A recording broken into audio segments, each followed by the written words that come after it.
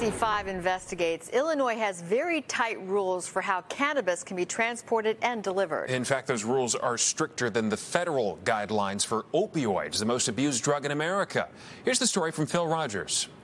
Do we have more to grab? Yeah. We're at a distribution center for Cresco Labs in suburban Chicago. And what these workers are loading 3365 is one of the most tightly controlled cargoes in America. The cargo is legal cannabis, at least legal in the eyes of the state of Illinois. But the rules for how it's transported are spelled out in pages of state regulations. Security is aware of every shipment that goes out, where it's heading, what time they should arrive. That security actually starts all the way back when the cannabis plants are grown. Each plant receives its own barcoded number. And those numbers follow the plants and their products through processing here at Cresco's suburban facilities, all the way through packaging, transport, and delivery to dispensaries statewide. Correct. And we refer to as seed to sale. Illinois law requires cannabis transporters to move their wares in vehicles where the products are locked tight in a separate compartment. Then there's a second set of locked doors outside. The trucks can't be marked, and at least one crew member has to stay in the vehicle at all times. What is this? This is our tracking software platform. Cresco's fleet is monitored in real time. Onboard cameras provide a view inside and outside the trucks, and GPS will alert the company if the truck tries to cross state lines. We know exactly where they're at all times. But there's a bit of irony here. Remember, in the eyes of the federal government, cannabis is still illegal. But the Illinois guidelines for transporting pot are much stricter than the federal rules for moving much more dangerous drugs. It was very casual. All of the product would go into my personal vehicle in just a standard Coleman cooler. Cresco's logistics manager, Joseph Franks, told us he used to work for a major hospital, transporting everything from chemotherapy drugs to prescription painkillers. Where would it be in the car? It would be in my back seat. The DEA's position on moving even the most abused drugs in America, opioids like OxyContin, is that licensees are simply responsible for getting them where they are supposed to go. The federal regs say all applicants and registrants shall provide effective controls and procedures to guard against theft and diversion of controlled substances. We do have millions and millions of controlled substances that are moved through this system, through the mail, through UPS, through FedEx. Former DEA agent Jack Titleman now works as a consultant on compliance with drug regulations. If you decide that your method of distribution is on the back of a bicycle and on a backpack because that fits into that neighborhood and you've never had an issue, then that might be the correct way of making that delivery into that neighborhood. 2811. That is not the case with marijuana in Illinois. Illinois is the most heavily regulated state that we operate in. Heavily regulated and lucrative, with nearly $1.8 billion in sales since it was legalized in Illinois just 2 years ago. Phil Rogers, NBC5 Investigates. Hello and welcome back to another episode of the Chillinois Podcast. I am your host, Cole Preston, and before we dive into today's show, I wanted to take a moment to remind you of a change that was recently made to our release schedule. In case you missed it, we announced this change in advance through a podcast, episode number 220, so that you might have time to adjust to this schedule. As you know, or as you may know, producing our show takes a significant amount of time and money. We want to make sure that we're delivering the best quality content we can, which is why I've decided to release episodes on a different schedule. Now, I know that change can be difficult, but we are confident that this new schedule will allow us to continue to create and improve the content that you love. We also understand that not everyone is able to support us on not everybody is able to support us financially on Patreon. There are still ways you can support this show. I just wanted to say that. A positive review of our podcast on your preferred platforms such as iTunes or Spotify is a great way to help us reach more listeners and continue to create high quality content. We appreciate any and all support from our fans, and we are grateful for your continued listening. So episodes, in case you missed it, will be released on a weekly basis with occasional bonus episodes and will be available to our Patreon subscribers as soon as they come out. After 2 weeks, we release the episodes on all platforms. So by subscribing to our Patreon for only $3 a month, you'll be able to exclusively you'll be able to access episodes early and get exclusive content and behind-the-scenes access. In addition to the regularly released episodes and bonus episodes, I'm excited to announce that we plan to roll out a new tier on our Patreon page for superfans. So again, I know that change can be difficult, but we're confident that this new schedule will allow us to continue to create and improve the content you love. So that being said, we occasionally make exceptions to this release schedule, and this is one of those exceptions. There's a pressing matter that we need to talk about today, and that is the state of the medical cannabis program. And to do that, I am joined by Katie Sullivan from Modern Compassionate Care. Katie, welcome back to the Chillinois podcast. Thank you so much for having me back, Cole. I'm so excited to talk about this. We needed, and I totally appreciate you recognizing that we needed some time to air an airing of grievances, if you will. Excuse me. And also, it's not just a quick thing. We want to get this out in the media. We want people talking about this, but when it comes to the medical cannabis program, there are so many changes that we need to make this better. And I want to get into it. We have a list. This is going to be Katie and Cole's diatribe against the medical cannabis program, which, I'm a nurse, cannabis nurse. I work with medical cannabis patients every single day. And about half of what I do is advocacy as well. In addition to seeing patients every day, I'm trying to attend these meetings. I'm trying to figure out what's going on, because it's really hard to do the job that I'm doing. And it's really hard for my patients to, access this as a treatment right now because of some of the things that are going on with our laws and our regulations. So honestly, I'm so excited to talk about this. That. Yeah, me too. And before we dive into it, I think that, I should acknowledge that the entire cannabis program definitely needs improvement. But what our conversation is about today is the medical cannabis program, which started in 2014 and arguably has not improved much since then. I mean, we can give credit where credit is due, maybe towards the end of the episode, of some of the improvements we've seen, but really our focus today is what we'd like to see, right? And so I guess really quick, I will definitely, if you're okay with this, I'll put this list in the podcast description for folks. I think it's good to not only have the list out there for people to hear it in this format, but also to read themselves and maybe share with their friends or elected representatives. So absolutely. And please, I'm hoping that as we have this conversation, this sparks ideas in other people. Yeah. We want feedback. If you have another addition to this wish list, that's what we want to hear. Our goal is to make the voices of the patients heard to the people that are making the rules and laws, so that this program works for them. This needs to be patient focused. Absolutely. So where do we want to start? Do we want to start on curbside, since technically it expires in 10 days, 11 days? Yeah. And that sparked this too. So, and I mean, I know we already had a full combo on Chillinois. Thank you. Your support is so invaluable. But do you want to give the background of the? Yeah, look, sure. I'll try to set the stage. So, for folks that don't know, when the pandemic happened, or the coronavirus, there was a lot of concern about it. The state of Illinois, from what I understand, and please correct me if I get any of this wrong, the state of Illinois, specifically the Illinois Department of Financial and Professional Regulations, released an emergency ruling, a variance temporarily, that would allow dispensaries to dispense cannabis curbside, following the specific rules in the variance. And like I said, initially that guidance was temporary, and it was set to expire, I believe, at the end of maybe March. I don't know, soon after.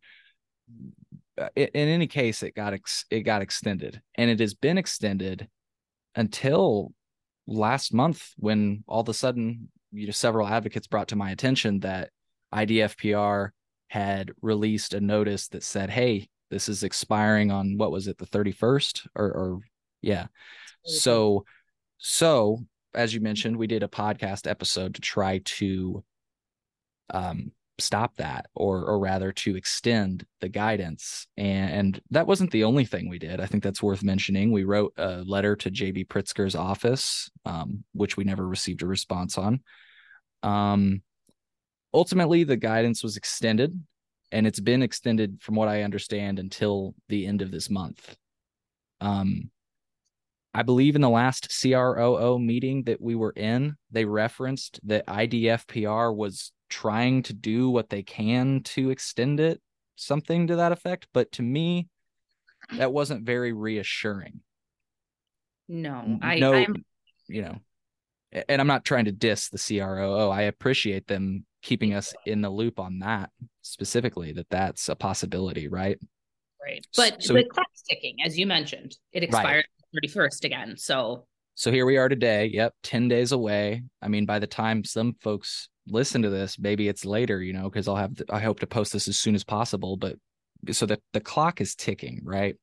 And so here's my thing on this. We can get into everything, but I feel like I had, and if you feel like you have a better point, but I feel like my best point from our initial conversation that we had is that all of these things that we're talking about, the pandemic, people being immunocompromised, maybe their physical situation, whatever, you can name them all.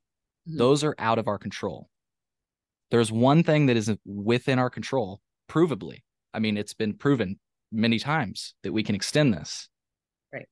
Right. So let's do that. And I think your recommendation, or our recommendation, would be to extend it permanently.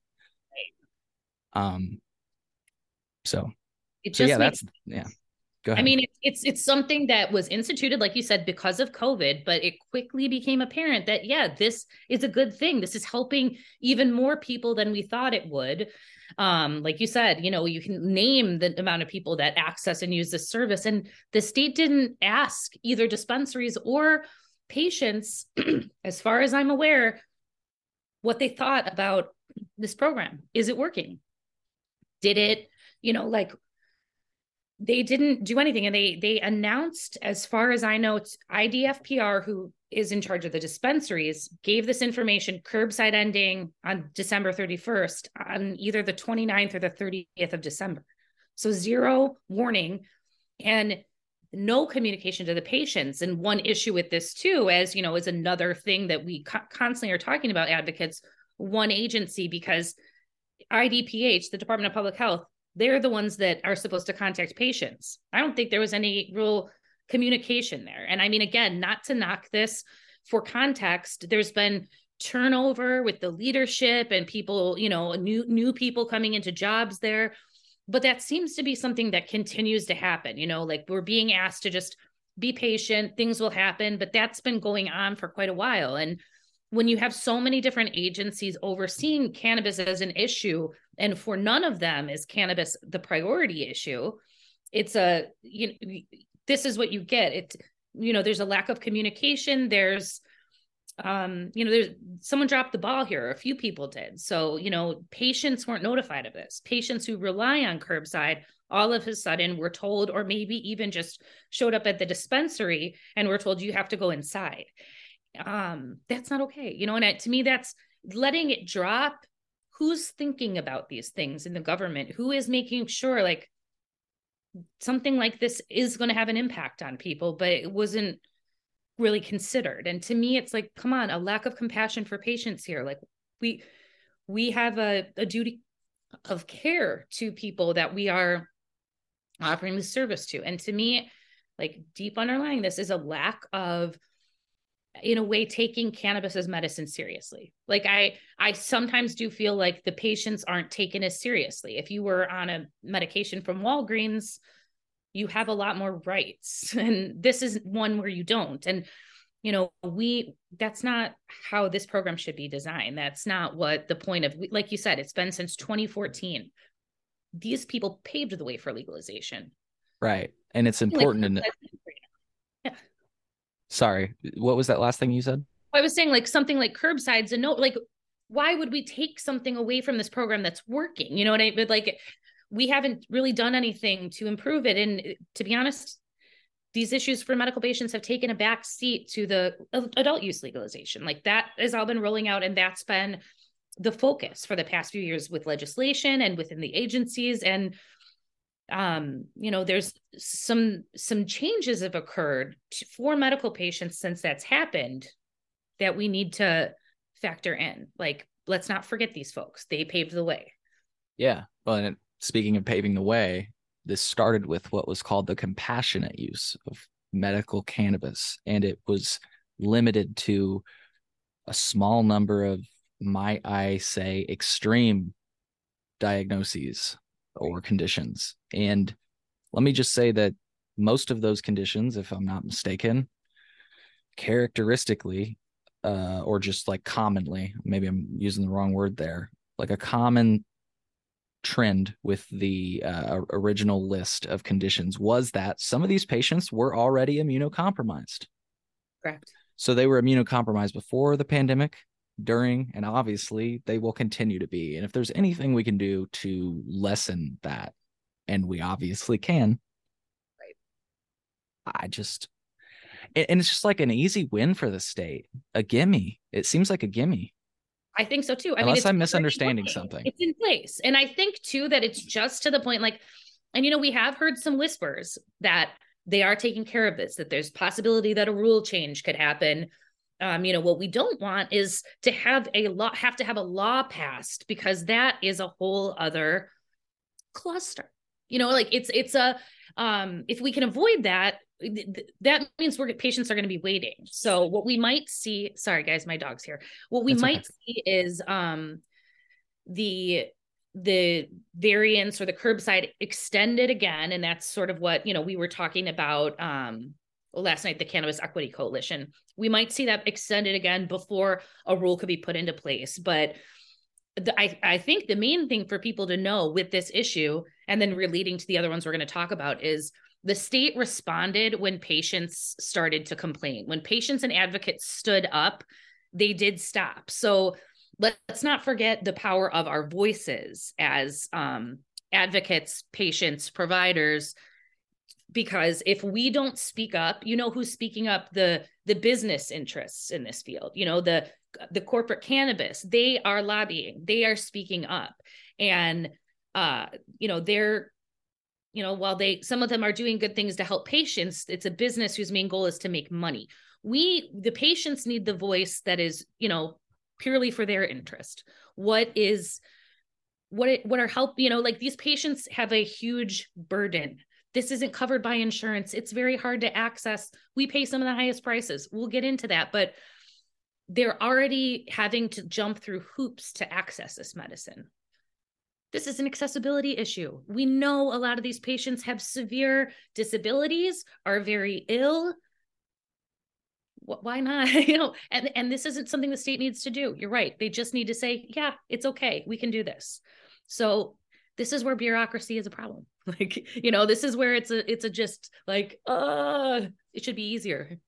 Yeah. Yeah. And I know that people, you know, propose the one agency idea, and I understand the logic behind it at a glance, you know. I guess what it seems unclear is what the state is even actually able to do. And I'm wondering if they did something like permanently extending curbside, the question then becomes, hey, what else can you just do by rule? And I wonder if they are worried about getting into that situation, because they very much put this all in the Illinois state legislature. Like if you ever, and I mean, you know, whatever, but anytime I talk to like the CROO or any department, they're like, well, you know, they'll explain it to you, but then they always dish it off on, you're going to need to talk to your representatives about supporting a bill that will change this, you know? And so what, to me, there's always seemed unclear is like, here's what I like to say. Everybody in any situation has influence and authority, or lack thereof, right? Like a lack thereof of both. And it seems to me that the CROO has the office of the CROO and the CROO themselves has basically zero authority to change much of anything, aside from the studies we're going to mention later. They have influence. You definitely can argue they've got influence because they've got the ears of legislators in all these different departments. But I feel like that's a huge source of frustration. It's like, that meeting we were in with crew. A lot of people were saying, hey, I'm going to piggyback on that. Hey, I'm going to piggyback on that. And just kept saying these things. And I'm not saying that people didn't have valuable ideas. Some of those ideas I think we're going to cover today. It's just like, I wanted to back up in that conversation. I just kept my mouth shut though, and just say like, hey, it's good to voice these, but it's like, are they going to exercise their influence because they don't have authority? Like, right. I feel like this is one of the main things that, and somebody else floated this idea. I'm sorry to keep going around, but again, I'm not trying to, this is not a diss on the CROO, but again, what do they actually do other than seemingly serve as like a help desk for everybody, but you can't get past that help desk. They're always like, oh yeah, I'll get back to you, but they can't. I mean, I hate it. And again, not a knock either. Like I've been really, when I first started working with CRO and going to these working group meetings, I was like, this is great. We have a place to talk. And honestly, those meetings, the tenor of them's changed a little bit. And I do think they have a limited ability to do anything. So they can, they're taking our complaints and they're very gracious about it and they're giving us time, but we haven't seen any action on those complaints. And that's the thing. And again, I agree with you. No knock on them. Like the people working in the government, I know a lot of them have the very best intentions for doing this. It's a system problem, a systemic problem a lot of the time. Like I'll shout out right now to Department of Public Health Division of Medical Cannabis, the ones that work with patients, with my patients. I find them to be one of the most helpful people I've ever worked with in the government. They really have done a lot for my patients and I love them. They're, they need more staff. So I think a lot of these people are working in conditions that are not ideal and they have an uphill battle themselves. And, with the CRO meetings, they are kind of sitting there taking our complaints, but it's like, why hold the meeting if nothing's going to come of it? Because it's a lot of the same people in those meetings saying the same things over and over. And it's like an echo chamber. It's like, we need to break through and make something happen, which is, and I think some of that is going to have to be like this, having these conversations, getting this out in the media, making this something that the state is held accountable for. And, that's not a bad thing.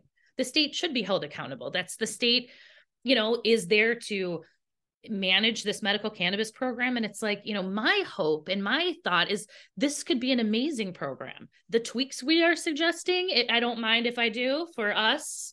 Very nice lists we've made. Some of these could make it a model for other states. And a lot of the stuff we're talking about is like, look to other states, specifically Michigan. I think that you and I both shouted out Michigan.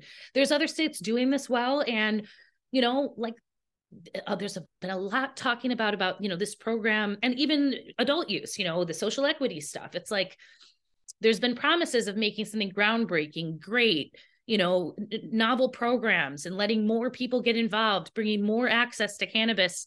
But right now, what we've seen is a lot of it still has been just that talk. So with medical cannabis too, I think it's time to kind of say, hey, a lot of this stuff, to your point before, how many stuff could get changed by a rule? Let's think about this. Because to me, that's not a bad thing, state. That's a good thing. That is the easiest way to accomplish something. And most of this stuff, it's not, when it comes to some other issues, there's debates and stuff. But a lot of these things, come on, tell me the argument against curbside.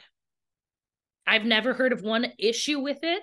There's been no legal action that somehow bringing the cannabis to the patient outside has caused a problem. That wasn't it. It was just this variance expired. So, some of this stuff is like, yeah, let's change everything with a rule we can change with a rule before we have to go dealing with the legislature. Yeah. And I want to address, go ahead. Sorry. No, you gotta move me along because you know me. Well, I was about to say, I've got something that I think will cap off our curbside conversation, and then we can segue into some other issues. I've got a good idea of one to start with, but I had, like I said, one last thought on curbside. my listening audience has voiced to me that they feel that curbside only benefits the current operators. And I want to say, on one hand, I agree with the sentiment, but on the other hand, I disagree that it only benefits the licensed cultivators. Okay, so on one hand, I see what you're saying. You got a point. They're the only people selling weed, and so yes, technically they would be the only one to profit, but they're not the only person to benefit. If I'm understanding correctly, that, you know, disabled patients, or just, let's just say patients, I don't have to characterize them, patients take advantage of this service, and to that end, I argue they benefit. So I don't think it's fair to say that the currently licensed operators are the only ones that benefit, although I'd be remiss if I didn't say that I agree with the sentiment, because I'm not a huge fan for what some of these companies have stand for or have stood for in the past. So, and I'm with you on that 100%. And to me though, like, hey, if you want to attract the business of medical patients, offer curbside, because I do know for a fact that some people choose their dispensary because of that. You know, like, so I think we should have more dispensaries offering that as an option. And honestly, the truth of the matter is not everybody that has a disability is a medical patient. So people using adult use dispensaries that have disabilities or, you know, other conditions could also benefit. And there's more people using cannabis therapeutically than are parts of the medical program. And some people are just how they consider themselves to be purely recreational users, but they also happen to have a disability or a condition. So that's something to think about for other businesses to be able to offer curbside. I mean, I think fair play. Absolutely. That's what I was going to say. To add on to that, this is something I think you said in the past. This, like, I feel like just hammers your point home. It's easier to keep this than to get it back. Bingo. Totally. Okay. So I'm just saying, I think that's a good place to end there. So here's, I think, a good segue. This is a point that Mike Fouché has made on my podcast. It's something that I frankly noticed when I've visited these agencies in the past. There's not a lot of people working for the state under cannabis. We need more. We do. So. And I totally agree. Like right now, one thing we know is Department of Public Health in June or July is planning on, they're updating the medical cannabis tracking system. So they're going to have to switch over to a totally new system. If they don't get more people on staff, that is going to be a disaster when people have to switch over the system, you know. And I have had conversations with some of the people that I work with there who, you know, they've put some thought into this from the patient's point of view. I think the system that we just got is not as user-friendly as it should be. This new system, they are aiming for it to be. I haven't like gotten a chance to see it, but I know, you know, some of the people working on it, and I feel good about that. But I am echoing the sentiment, not just because like I'm thinking about this, but because I know the state is too. And I know that they, you know, are trying to do that. They're trying to get more people. Like these folks are doing a lot down there, you know, in Department of Public Health, I know, and in the other divisions. You're right. It's a small group of people doing an immense amount of work. And then they're also like kind of hampered by whoever's kind of controlling in the hierarchy above them. So they do need more staff. And if you're like a cannabis advocate and someone that loves cannabis and is willing to take a state job, apply, please. And then like, give us your number. We need more people that are passionate and care about patients doing this too, because, you know, there's the nurses that work in the Division of Medical Cannabis. I know they do. So. Yeah. And another thing you just mentioned that's really good to remind people of, we covered it in an episode that releases for the public today, but it's been on Patreon for the last 2 weeks. There you go. Another benefit to subscribing to us on Patreon. We were sharing the news that I think we both heard in the CROO meeting, which is that there's going to be a new medical cannabis patient portal, which here's the key that I want to say. The last time we did this, it was an absolute train wreck. People didn't get communicated. They didn't know how to log in. Some people weren't able to log in. And to add, I can't think of the episode number right now, but maybe we got with you, or it was Rebecca Abraham and a few other doctors. There were so many issues with the doctor's side of the medical cannabis the new medical cannabis portal, And the issues that were happening, frankly, were causing doctors that don't have the time to deal with medical cannabis to say, fuck it, I ain't dealing with this bullshit ass state website. And then they just skipped it. And so the only people that were taking the time were people like you that specialize in cannabis. And, you know, that's so true. So many patients that I have come to me now, which like currently, you know, my business, I'm trying to get credentialed. I'm a family nurse practitioner to accept insurance. I should be able to accept insurance for this. I'm counseling people, whatever. That's a whole other episode. Well, kind of, we might hit on that, but, you know, the amount of people that come to me that had been getting, you know, when it was a paper form and the doctor just had to sign off on it and that was it, one and done, people had a lot easier time getting this. Now there are so many people that come to me and say, my doctor doesn't do it anymore. And so in that case, they've had to make another appointment to pay, you know, out of pocket for this designation and, or the certification. And it's just like, we didn't do, you know, I don't think there was enough training for people to say, hey, this isn't that hard. But to be honest, if you're a doctor that's signing 1 or 2 of those cards a year, or, you know what I mean, a handful, maybe this is too much, which again, let cannabis clinicians take patients and take their insurance, get a copay. Like, I don't think someone should have to be paying hundreds and hundreds of dollars to access this. And because of that, you know, people, I'm still dealing with the aftermath of that changeover, people coming in saying, I just stopped trying to access it because my doctor said no, like finally I'm coming to you because I really need this, or I've been paying the adult use price now and it's killing me. So that's something, you know, we need to, the education around this for doctors and, you know, and the federally illegal status is like the main issue with that. I totally feel like, because there's plenty of hospital systems. And I think a lot of it has to do with, do they accept federal funding? If they do, they do not allow their patient, you know, they don't allow their providers to talk to patients about cannabis, signing cards, no way. So we don't have enough cannabis clinicians yet. Right. And like you, for folks that didn't get it, if I didn't say it clearly enough, like you said, the folks that focus on it would take the time because they focused on it. And one of them that I spoke to in a report had to change their password like 50 times a day. So to your point of people that were only doing maybe a handful a year or whatever, yeah, they're not going to deal with the state's IT service because they can't log in. Like, it's just like, to a certain point, yeah, they're just going to send them to somebody like you, and that's extra time and travel and money that the patient has to spend. So anyways, I wanted to just lean into that for a second. So first of all, folks, let's reiterate, a new portal is coming down the pipeline. I did voice to the Illinois Department of Health that last time was a train wreck, and the person that was in that meeting wasn't aware of that because, like you said, he was new. But here's a good thing. He asked me for my email and he said he'd love to work with me on outreach. So it's great that the state is signaling that. Let's just hope that plays out, you know, that not only they have clear messaging, but they provide other people like myself and you and providers with clear messaging. Cause it's like, we need to make sure that, you know, everybody is aware so that they don't lose access.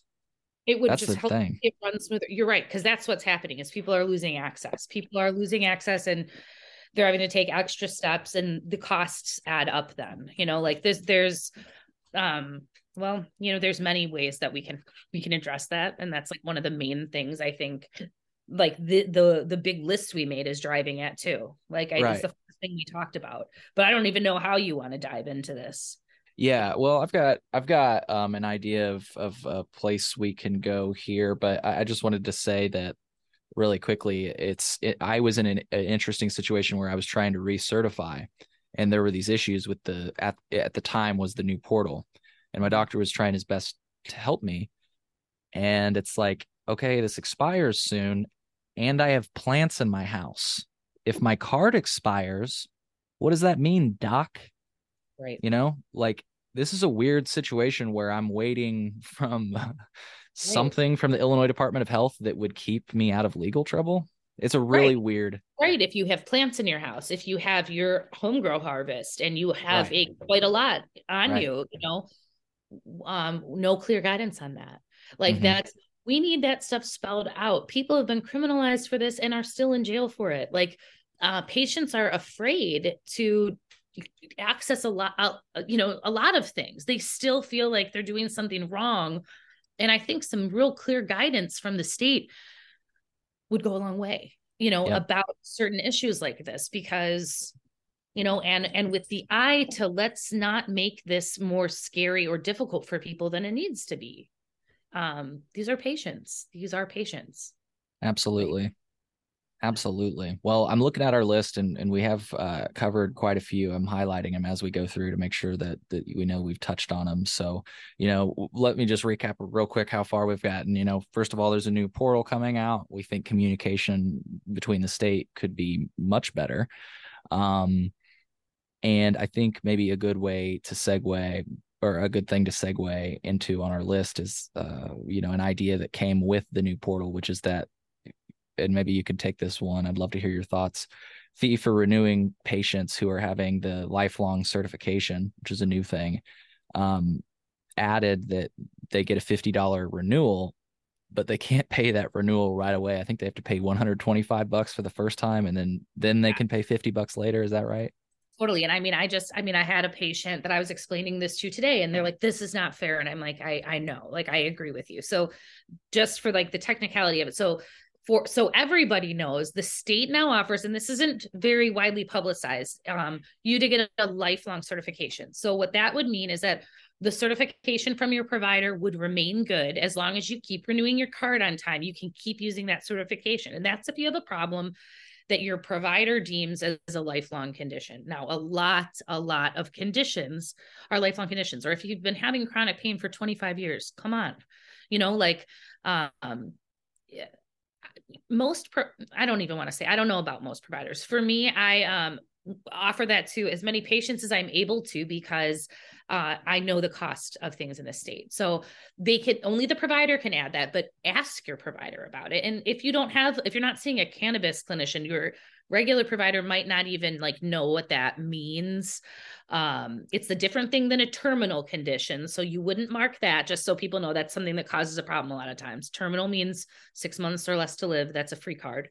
But a lifelong condition would be what your provider would do. And so some of the other benefit, in addition to having that last lifelong, would be that the fee drops to $50 for renewals. Well, most of these patients I'm seeing, not most, I'd say half, okay, they are already patients. So they're coming for a renewal, and they're still and sometimes they're coming to me, and I don't know if this is because this is a first-time patient coming to me for a renewal. They've had a different provider in the past, possibly like Cole was saying, this provider doesn't do the card anymore. So even though they have been they could have been in the program since day one, they're still having to pay this $125 fee instead of getting the $50 renewal fee right away if they're a renewing patient. And so that's just something that I think, again, was like an oversight. And for the states thinking, okay, well, we're collecting an extra $75 off of people, which is a lot.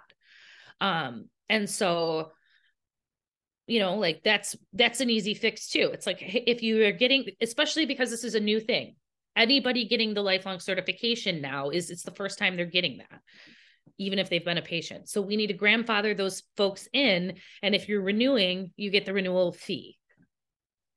It's just, again, we're nickel and diming patients. They have to pay all of this cost plus the cost of the cannabis. And a lot of them are really sick and they have a ton of other medical bills. And this is a big economy, and everyone's on a fixed income, it feels like. So the state makes a ton of money off of cannabis in the adult use market. Look at the taxes that we pay. This isn't the place to take that money. That to me is, So just know, there is a lifelong certification. Ask your provider about it. That is something that, if you have arthritis, you get it. A lot of people have a lifelong condition. That, Cole. So ask your provider.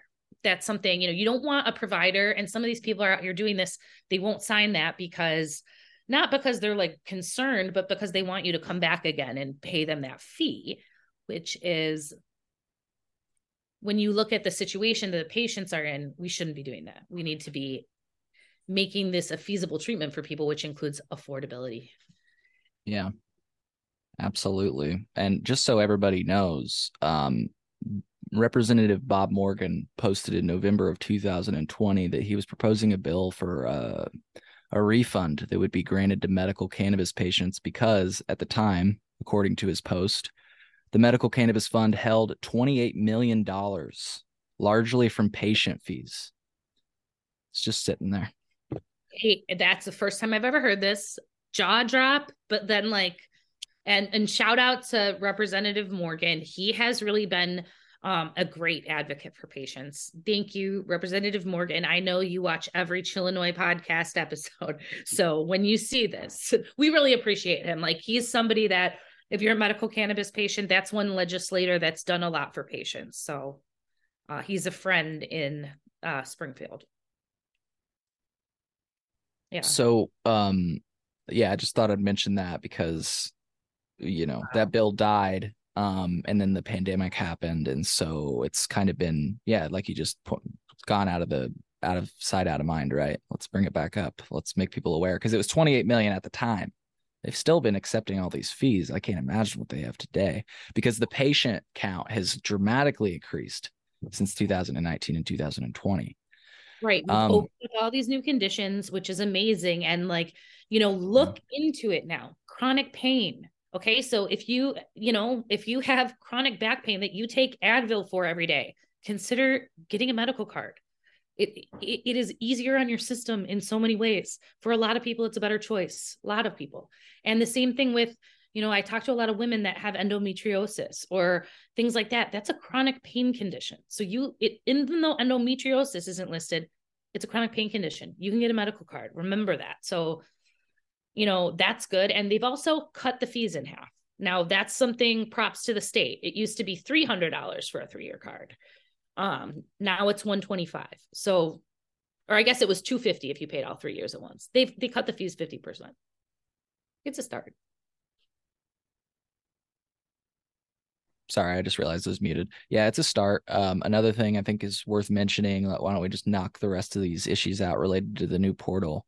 Virtual cards are unpopular, and I don't know. I don't, they seem a little like, I know that Illinois State Police can accept them, but I just think that if you're like in fucking Mississippi or something and you catch the wrong sheriff and you're like, oh, I've got a medical card on my phone, they're going to be like, yeah, you can go fuck yourself. You're going to jail tonight. I agree with that 100%. That's totally true. It does look sketch. It does not look, and for some people, it's an accessibility a lot thing. Of technological stuff, yes. Right? It is an accessibility thing. And so it's sort of like, and I mean, I even said offering a physical card for a small fee. I take that back now that I've heard about the $28 million. So well, we can pay for the cards out of that fund, Right. I still think, though, the idea, if for some reason the funds can't be used that way, I mean, I agree with your logic. I'm not trying to push back on you. I'm just saying that I like the original idea of the card as an option. If folks want to pay for it, because here's the thing, like, I don't know what the card would cost, but I got to imagine it's got to be like $15 to $25, like when it comes down to it. Maybe, maybe more, hopefully not. But like, my thing is that this decision was supposedly made in the guise of accessibility. And it's like, is it more accessible to send a person a card, or is it more accessible to force them to get a printer? And I know that we're not forcing them. And in fact, most dispensaries are accepting the electronic version, but most people feel more comfortable with the physical version. And so they print it. Right. And that doesn't seem fair for folks. It doesn't seem, like, it seems like there could be barriers to entry. So I agree with you. Like, it's just something I at least get one complaint for it a day, and sometimes multiple. So, I know that patients care about that. Absolutely. We kind of already touched on this, but it's worth reiterating. The state needs to improve not only the IDPH website, but just all of their websites with reliably updated and useful information. Yeah, there's a lot of stuff that's outdated on that website. Like, it's definitely stuff up there that it's like, that's no longer true. Like there'll be old laws, there's still places where the paper forms come up, and it's like the paper forms should be nowhere because you don't accept the paper forms. Right. So there should be no way for people to download that is currently on the website at all. That's just a very confusing thing. So like little things like that, which I did hear that they are working on that. So I'm looking forward to seeing that, because I think there's a lot of people that are getting bad info from the state's own website. Shouldn't be. Yeah. Good to hear they're working on that. Well, that kind of gets us through our admin issues that we've got to discuss. I think another thing that is kind of related to this, to what we've been discussing so far, it's right at the top of your list in the spirit of affordability. I feel like we kind of dove into that with all these topics. So share your thoughts about offering reduced fees for seniors, 62 and older, veterans, SSDI recipients, and low income families. I mean, I really do think that these fees, $125 or even $50, again, that's not just the fee. They have to pay the appointment fee. They have to buy the cannabis. It adds up for people. It's an access issue. The seniors 62 and older is really not my idea. Again, that was somebody from IDPH who's advocating for that, and I liked that. I mean, people are on a fixed income now. A lot of people are taking their Social Security early anyway. Come on, who cares? 62 and older, Yeah. That to me, that's a no-brainer. We already offer the reduced fee for veterans and SSDI recipients. But I believe if you're on SNAP, if you are low income, if you're on Medicaid, nothing is being covered by, Medicaid. Let's just make this accessible. I have some people, there are unhoused people who are trying to be in recovery right now using cannabis as a way to stay off of heroin, and they are having trouble accessing this because of the fees are too high. And this person is, you know what I mean? It's like these costs for some people are too high. So again, $28 million. Yeah. And we're going to get into more costs that our patients are subject to, not even necessarily from the state. So far, we've been talking about patient fees that go to the state, right? I mean, that's so. I mean, in a perfect world, and I think this is going to segue into one of your next points, you just go to your doctor and have a conversation about it and get it like you would any other medicine. I think that goes back to, though, the comment you made about the federal illegality. You can't technically prescribe cannabis, so you have to recommend it. So thus the reason for the card. But again, I'm talking about a perfect world. I was going to segue into insurance, but did you have any thoughts on that? Because I didn't mean to bring that thought up. Oh, no, I totally agree. I mean, and in a perfect world, your doctor would be able to talk to you about cannabis, or at least, refer you to a specialist that could, I think, what you're about to say, take your insurance to pay for this. You shouldn't be having to hop outside the medical system. And in some instances, accessing a medical card from some sources can feel very shady, which whatever. I mean, there's businesses out there, there's ways to get it. And I'm all for access and people easily being able to access this at a price that they can afford. But why shouldn't you be able to talk to your regular doctor about it? And, we're not there yet because doctors are not educated. Even if they were allowed to talk about it, a lot of them aren't comfortable because they have been told that cannabis is a drug of abuse. They have never been taught about therapeutics. They don't know about the endocannabinoid system. It's in most medical and nursing textbooks. It is not there currently still, even though we've known about the endocannabinoid system for decades. So, I agree with you. It's like we have a ways to go. And because this is a plant-based medicine, the way that you use it, the way that you educate people about it flies in the face of the traditional medical model, right? It's what I love about cannabis is it's about patient autonomy. You have control over it. Patients have a lot of control. My job is to educate them how to use something for themselves. I don't want someone to be dependent on me telling them this. I want them to understand cannabis so that they can use it through their life, so that they really can select things that help them and they understand the plant. And, it's a really cool way of doing things. Like you don't do that with heart medication, or anything like that. Like this is something where the patient has a lot of control. And because our medical system is so paternalistic, this is very different from that. This requires faith in the patient and the patient's ability to heal and to use this treatment. And so shaking some clinicians up to accept a treatment like that is also going to be a challenge. Yeah. Yeah. But that's why I love it. That's why I think this is powerful medicine, and it's not easily tamped down. This is what they're all going crazy for. They want to take the plant and turn it into a drug. But what we want is actually the power of the plant. Right. Yeah. So, and if I might add, I think the perfect world we're talking about is the world where cannabis is treated as it should be. And by that, I mean, it's descheduled, exactly. I think, you just kind of hit the nail on the head. We're applying all these traditional thoughts because it's in a schedule with other traditional. Yeah. Anyways, And as psychedelics, this is going to be going on as you continue this conversation, that I know you're getting into this year.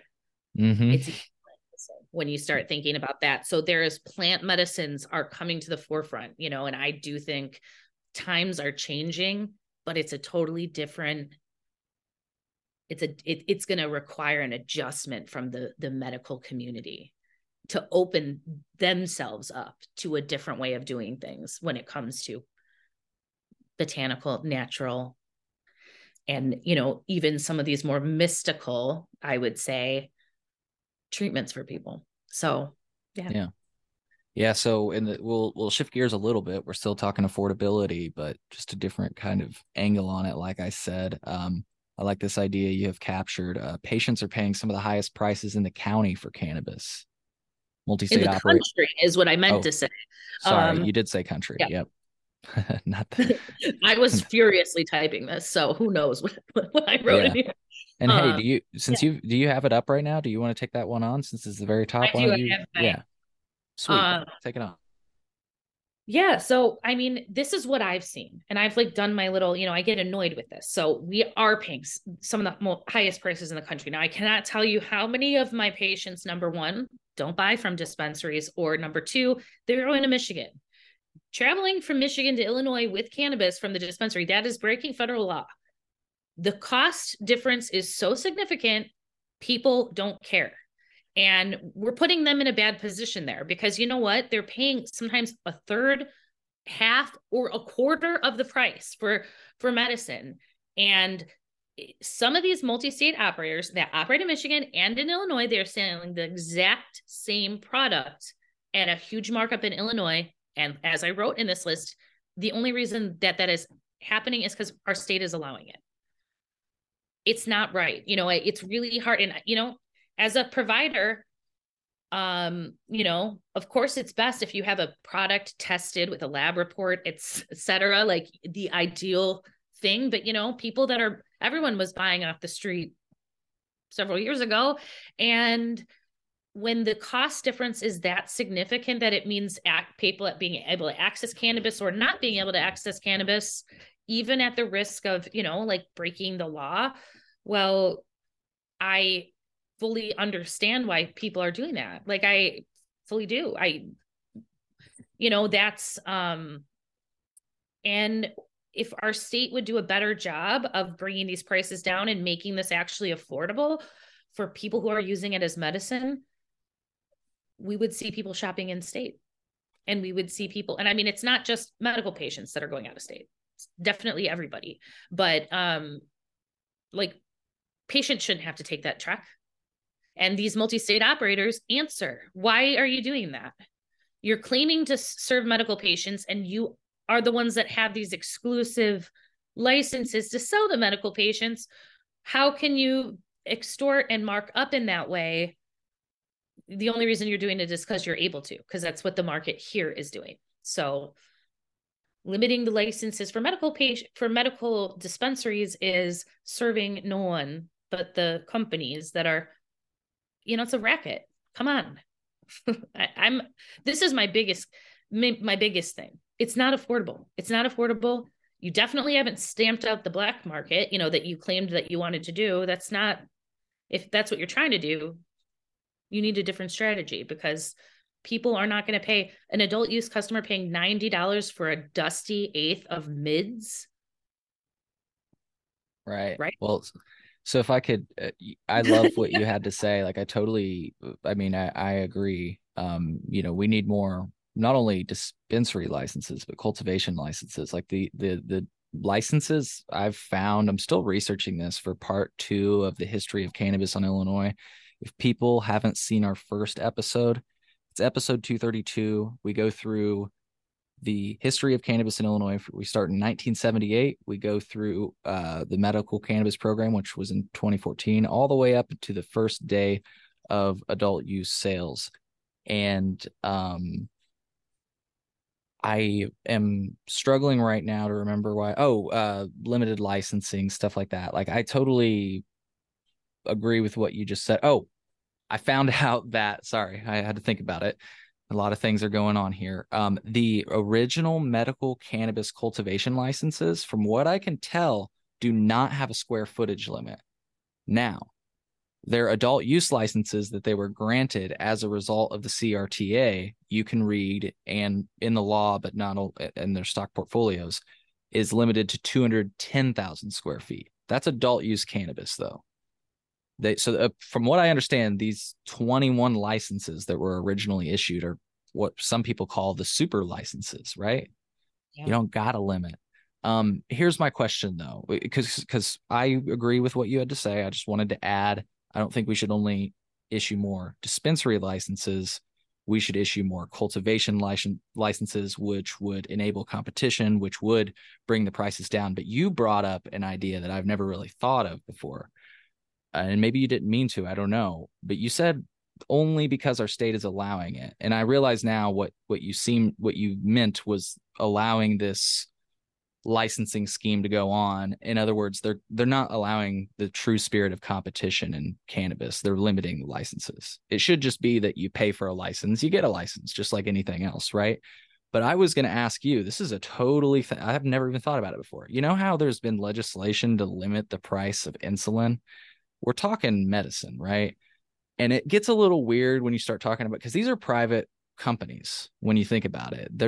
It's not like, and I mean, I guess, sorry, I should back up. I guess the people that make medicine are private companies too. But what I was about to say is that these, you know, typically people just charge whatever the fuck they want when they want.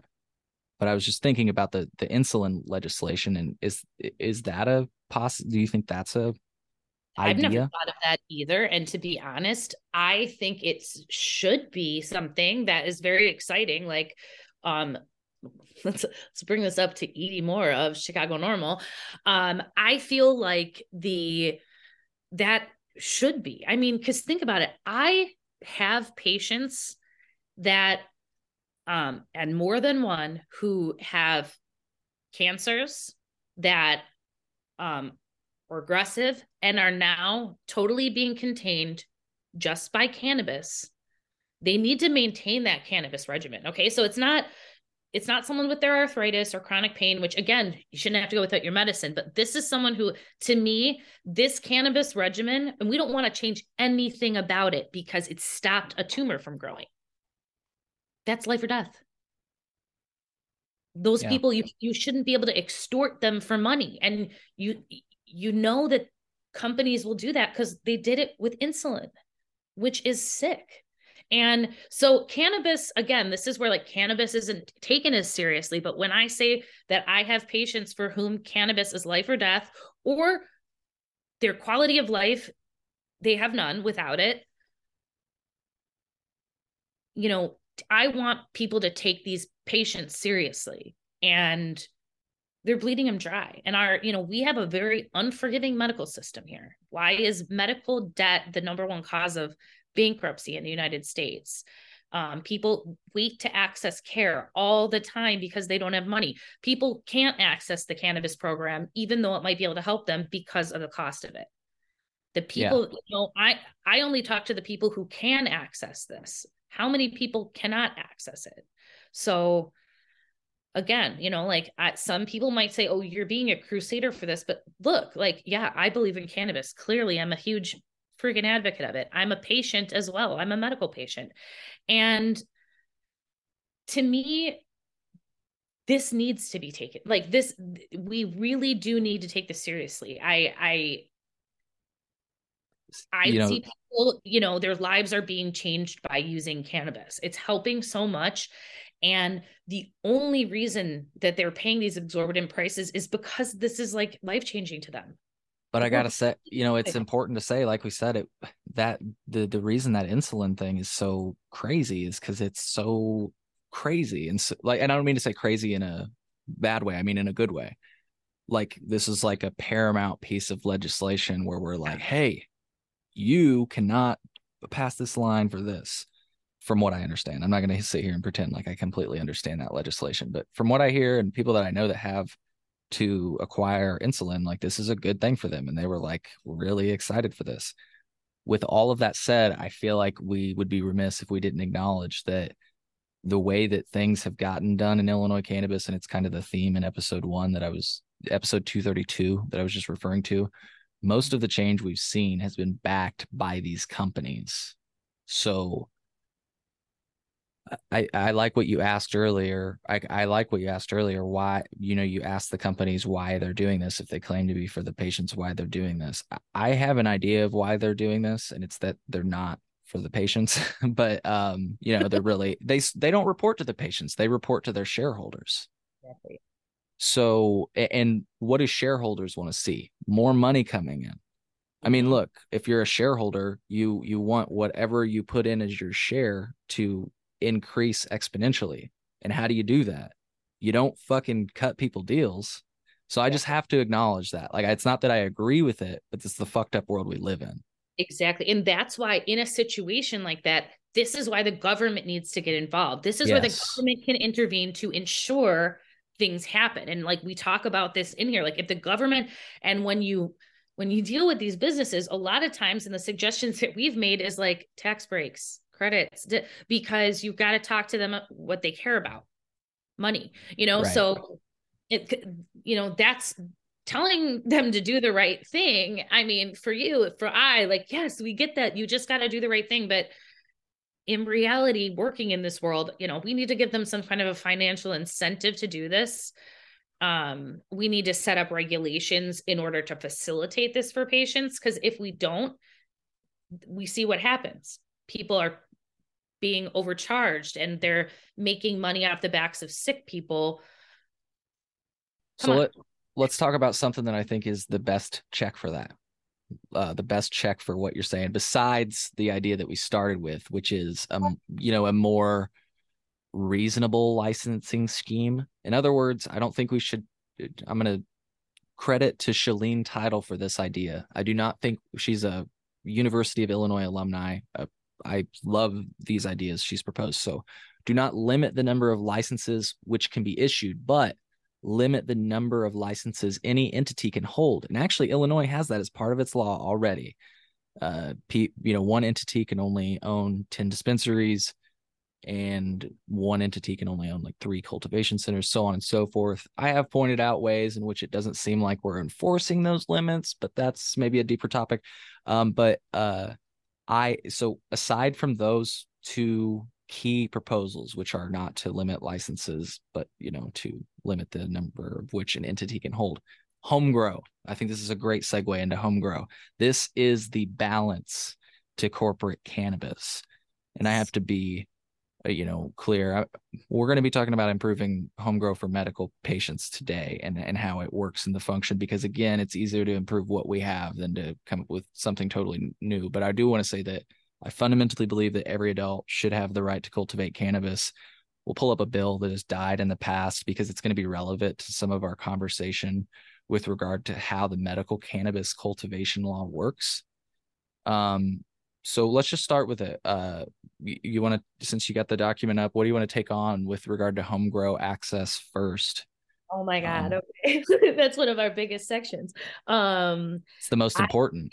Yeah. And I agree with you. This, one of the most important. I don't mean to, but yeah. Well, one of the things, at least for, let's see what is the best way to start. Okay, I think I kind of the number of plants. This issue to me is the most commonly thing that people ask me. The number of plants and what does the number of plants mean? And actually, I learned so much from you when you came, and that was a crew meeting too, I think. Yeah. Where you talked about the home grow lots. Yeah. So like that was I was like, yes, Cole Preston. Okay, I got to follow everything that he's saying here because you knew so much. And I get asked about this all the time. And this is the number one way people can save money. This is how you can have control over your medicine. This is how you free the plant. People grow. And so right now, the law is medical patients can have 5 plants. They can grow 5 plants at a time for personal use. Plants, correct me if I'm wrong, in any stage. It 5 plants total. Yep. Period. Yeah. There's a little thing that I want to say.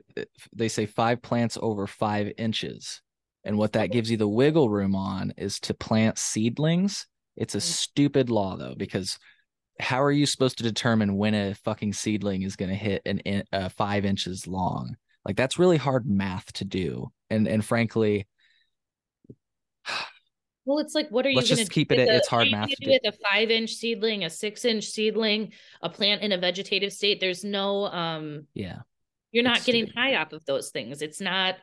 And to me, if they, I think they need to reevaluate this because as somebody, if you're trying to grow your own medicine and keep a steady supply of it, your point right here, what I wanted to say, number one, is it's 5 plants per house. That's the other thing. So if you have more than one medical patient in your house, doesn't matter. 5 plants total. It doesn't make sense. So it should be 5 plants per patient or how many ever plants per patient, but it doesn't make any sense. And you know what? When you're growing, if something goes wrong, if you planted seeds and you sprout a male and all of your plants pop seeds, something could go wrong there and then you're set back.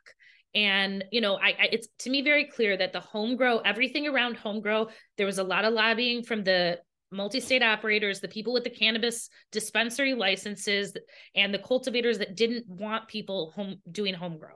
And I think that it's completely set up to make it as difficult as possible and as intimidating. And it's very, parts of it very vague. So it's a problem. So number one, I agree with you. Okay. More than 5, it should be per patient when it comes to plants, not how many people live in the house. If they're, again, this is all glimmers of like they're trying to look for loopholes where people are going to do nefarious criminal activities, take business away from the licensed operators, etc. It's, you're doing this to patients. These are people that are just trying to access a damn plant. Yeah, before we get too far away from that thought, because I'm so fucking glad you just brought up that the licensed cultivators do have a history of lobbying against home grow. Maybe you mentioned it. Sorry if I'm high and didn't hear it or retain it, but I felt it's important to put on the record that Illinois State Police were among people that lobbied against it as well. And so this is a case where licensed cultivators are lobbying alongside law enforcement. I'm sorry, but I'll just stop there. Anyways. Okay, so exactly, it's like this is a desire to continue to criminalize this plant is what I see. And then the second part, just along, okay, when we're talking about number of plants, I agree with you. This was like your add-in, number of plants per stage, 5 in veg, 5 in flower. You have it lined up to go. If people want to have, like a mother plant, we need to be talking to people that actually do home grow to create these laws. Talk to patients. I think that, I don't know who, well, obviously we see who's been kind of lobbying about these things. And I think there's a lot of fear around allowing people to cultivate cannabis. We need to start letting some of this stuff go, guys. We need to start letting some of this stuff go. Cannabis is not illegal here in Illinois for adults. Cannabis is not our problem here. Criminalizing it is a problem. So, I think, I guess my next point right there was we need to review the guidance and rules for home grow. We are making it too complicated for people, too scary, and we need this stuff spelled out very clearly in multiple formats, a video, handouts, social media. It needs to be very, very easy for people to understand the rules around home grow. The way it is set up right now, it really scares people. You have to have it in a locked room with a separate key away from the, it's like, this is micromanagement here. And I think that, again, it's all surrounding fear of this plant. We need to think about people are cultivating this in apartments. We need to think about, making it easy for people to grow this in their garden. You want to find some rules around it. Let's talk about it, but let's not make this feel so scary to people that they don't do it, unless, of course, that's what you want. That's kind of how I feel about it. It really feels like that's the issue. I think that's what I wrote. They need clear, user-friendly guidance from getting seeds, regulations about growing indoor and outdoor, storing your cannabis, how much, it should just be right there, gifting it to people. That's a huge question you get all the time. Transporting cannabis, like that is, this should be clear and upfront for people. We don't, if you're so worried about people breaking the law, don't make it so difficult for them to even see what that really is or to follow the law. Let's not be afraid.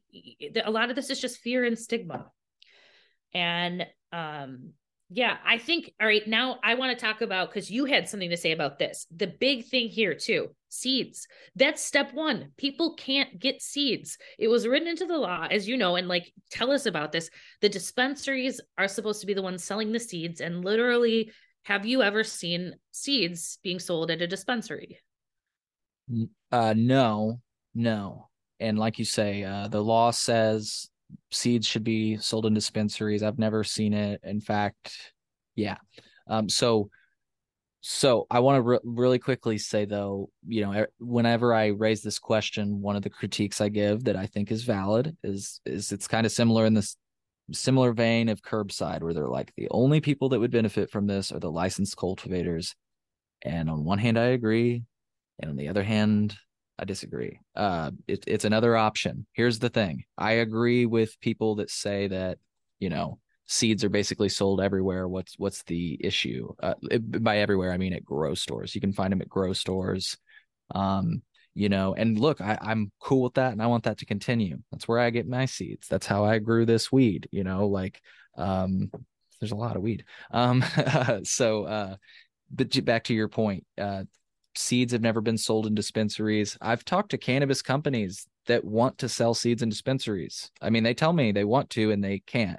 I've asked the state of Illinois, and we included this in our follow-up episode to the CROO. So if folks want to see it, I interviewed the CROO back in the day.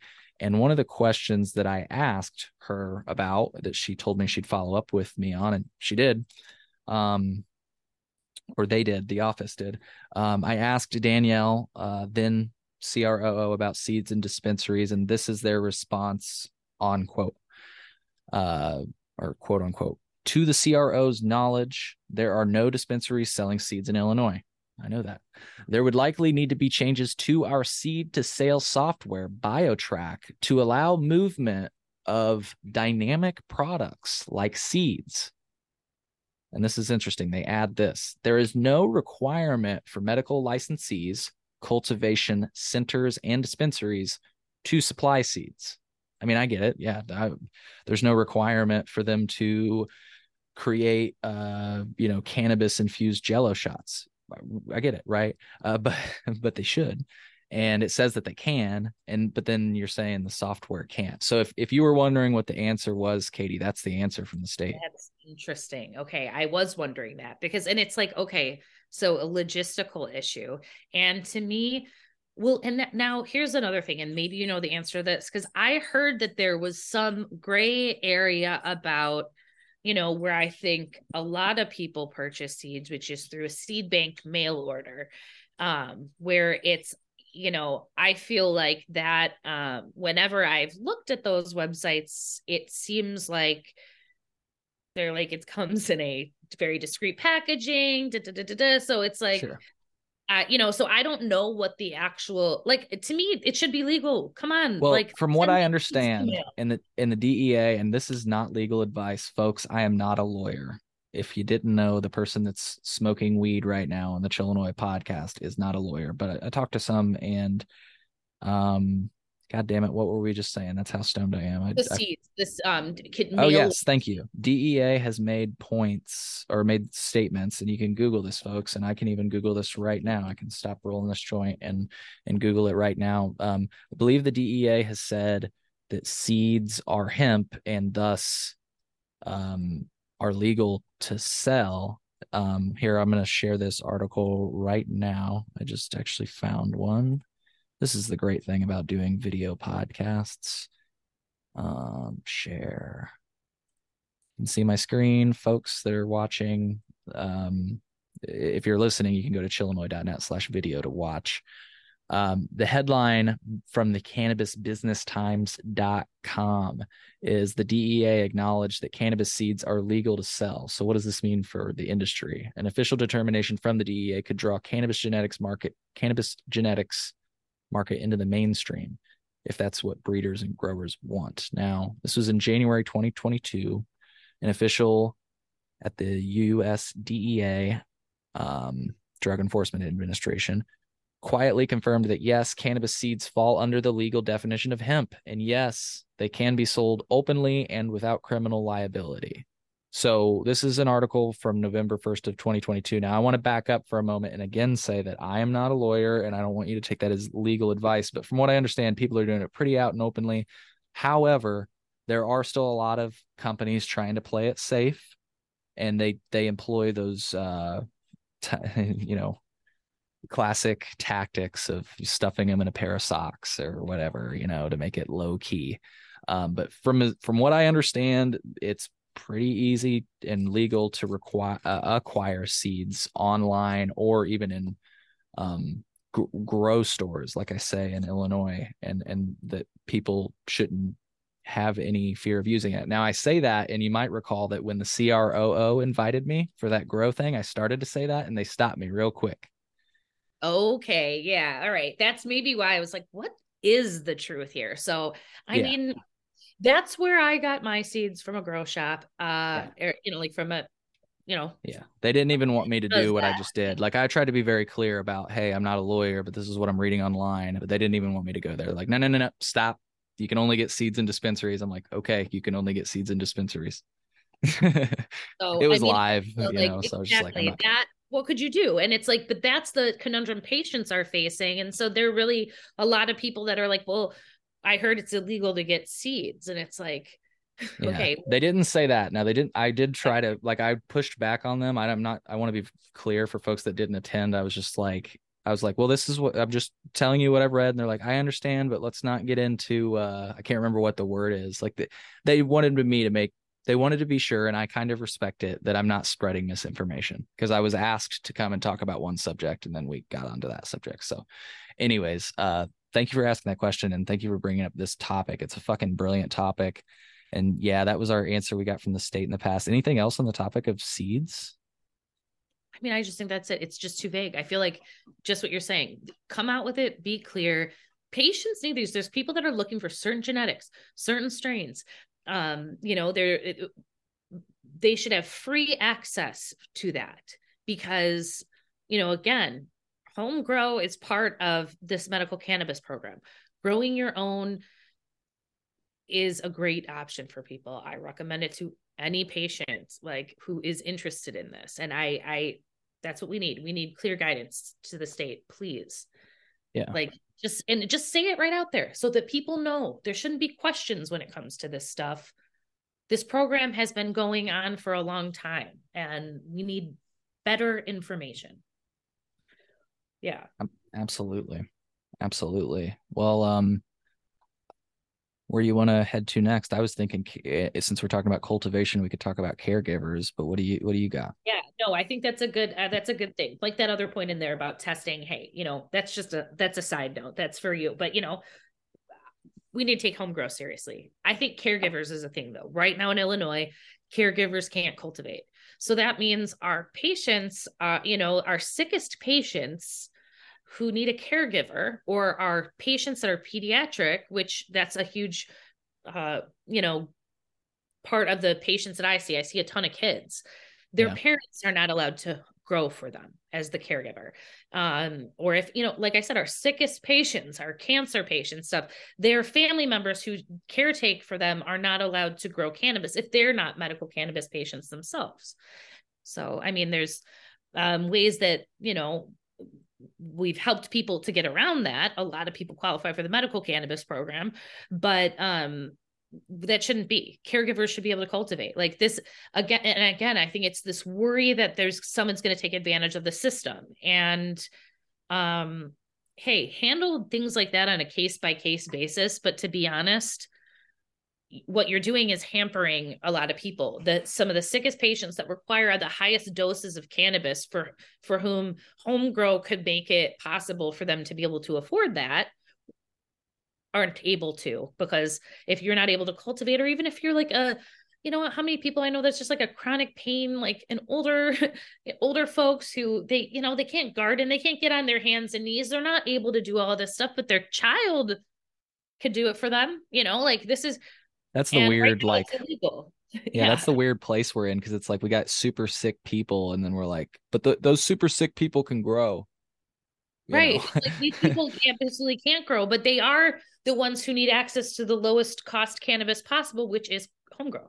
Right. So, and I want to just, to talk about something that I think is interesting and is some wiggle room, but I have to reiterate, I'm not a lawyer, but in the CRTA, which allows for the medical cultivation of cannabis by medical patients. I'm going to read for our folks that can't see the video version right now, or if the text is too small for folks that are watching. Cannabis plants may only be tended by registered qualifying patients who reside at the residence or their authorized agent attending to the residence for brief periods, such as when the qualifying patient is temporarily, that's really vague, away from the residence. Temporarily away from the residence. So this is where I bring up a recent proposal that died. And it's just interesting because they acknowledge this section that I feel like doesn't get enough attention. So this bill, which it was filed by Representative Carol Ammons, backed by Kelly Cassidy and a few others. Again, this is from the 102nd Illinois General Assembly. Unfortunately, this bill is dead. I have not seen the language reintroduced, and I am very upset about that, but we won't get into that. It proposes that adults should be able to grow. But check this out. Very last line here. It deletes the provision that cannabis plants may only be tended by registered qualifying patients, right? Because that would give you all adults the right to grow. And that also even include or their authorized agent attending to the residence. It's part of the law. And the question is, what does that mean? What wiggle room does this give our patients? And I would love to see somebody, I don't mean to put this on your back. I can definitely email the FPR, because I was just checking my email from the FPR. I'm surprised from CROO. I'm surprised I didn't ask about this. I'll type up an email and ask about this for some direction, but I encourage listeners to do that as well. And I'd love for you to tell people about this, Katie. I will. To me, I'm like, oop, I just found my loophole here for which, that's good to know, because I had my mom caring for my plants while I was out of town. So I didn't do anything wrong. Yeah. I think that that's the type of thing where it's like, again, okay, some of these things came up out of an abundance of caution when they were making these laws. But you know what? Let's take a look at, have there really been issues? Is this a founded fear? And so much of this is letting go of our former paradigm of cannabis is bad. Cannabis users are criminals.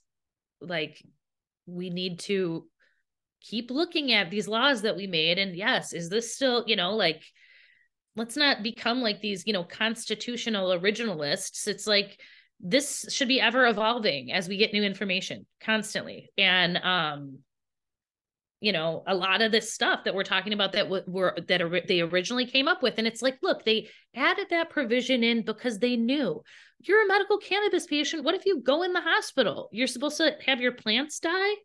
Not everybody's got an automated system, folks. Like, they knew that that was something going on. And to me, a lot of this stuff is just common sense. It's like, okay, the people that wrote this were afraid of going too liberal and too far on the program and wanted to have control measures. Let's reevaluate. We're going to be coming on a decade of this soon, of this program. It's a great time to reevaluate, revamp it, and make it better. By 2024, unveiling it in the beginning of 2024 at the very latest.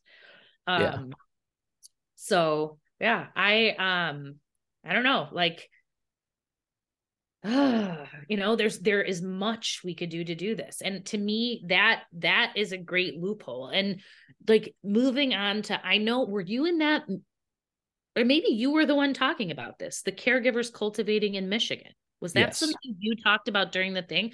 So that really was like, yes, obviously they can cultivate for up to 5 patients. Is that right? Yeah, 5 patients. I think, I can't remember what the math is, but I think. And I feel like it was like they had 12 plants or something like that. Yeah, like 12 plants, and you could have a certain number of patients, ultimately allowing you to grow up to 72 plants. Oh, right. Because that's if you were a patient yourself, then you can also grow those plants for yourself. Now, to me, that just makes sense. Again, there are some people that are able to do this, that have the space. This is a great way, you know, it's like, and it's it's bringing more access. It's another way to access cannabis. If you know, there's plenty of people I know that are great at growing cannabis that would love to cultivate for patients. This could be, to me, a legitimate business where you could get someone very low cost cannabis, but still, I don't know if that's like making it a business, you know, some caregivers would just do it. Like you're growing, that's my thing. You have a grow, or like you have farmland and you can do an outdoor grow.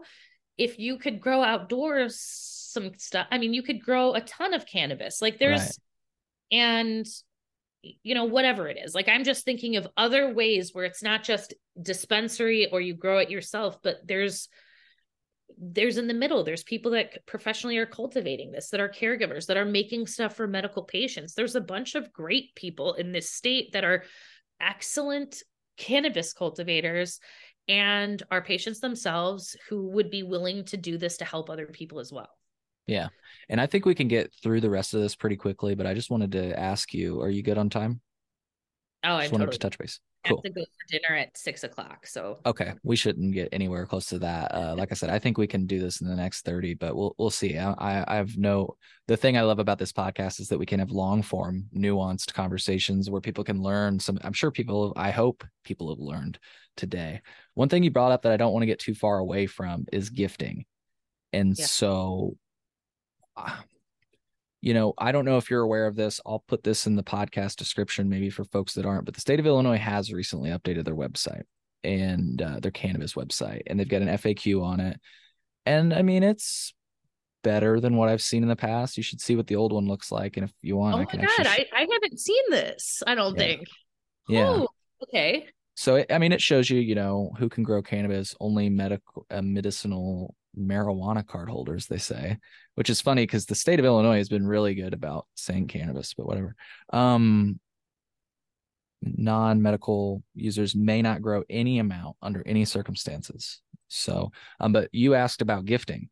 They do have guidance on gifting. Can I give cannabis as a gift? Now, you're not going to like the answer, and I don't either, but let's check it out. Yes, as long as the person you are giving to is age 21 plus and you do not receive any form or payment in exchange. Now, what they don't include in this message, if I pull up the CRTA again, is that you may not give away home cultivated cannabis. So the only cannabis you could gift is, well, you know, cannabis you purchase. I mean, that's. And it doesn't say that, but that's the only thing you can infer, right? If you can't gift homegrown cannabis, but you can gift cannabis, you have to assume that what they're saying is it must be purchased from the store. You have to buy it from the dispensary. It's like, no, I want to give my home grow away. That's what I have. So check this out though. Here it is, right? Exactly. So I didn't mean to cut you off, but I got excited because I was like, oh, there it is. I was looking for this language. So a registered qualified patient who cultivates more than the allowable number of cannabis plants, which we touched on. It's bullshit. Our numbers are weak. Our numbers are not good enough, I mean to say. So any registered patient who cultivates more than they should, or who sells or gives away cannabis plants, cannabis or cannabis infused products, is liable for penalties as provided by the law, including the loss of their home cultivation privileges as established by rule. I'd love to see that rule. I bet you they don't have that rule written. Maybe they do, but I just wonder what that means. Like, would you get a new medical cannabis card that says, yeah, this is a medical cannabis patient, but they can't grow? Like, what does that even fucking mean?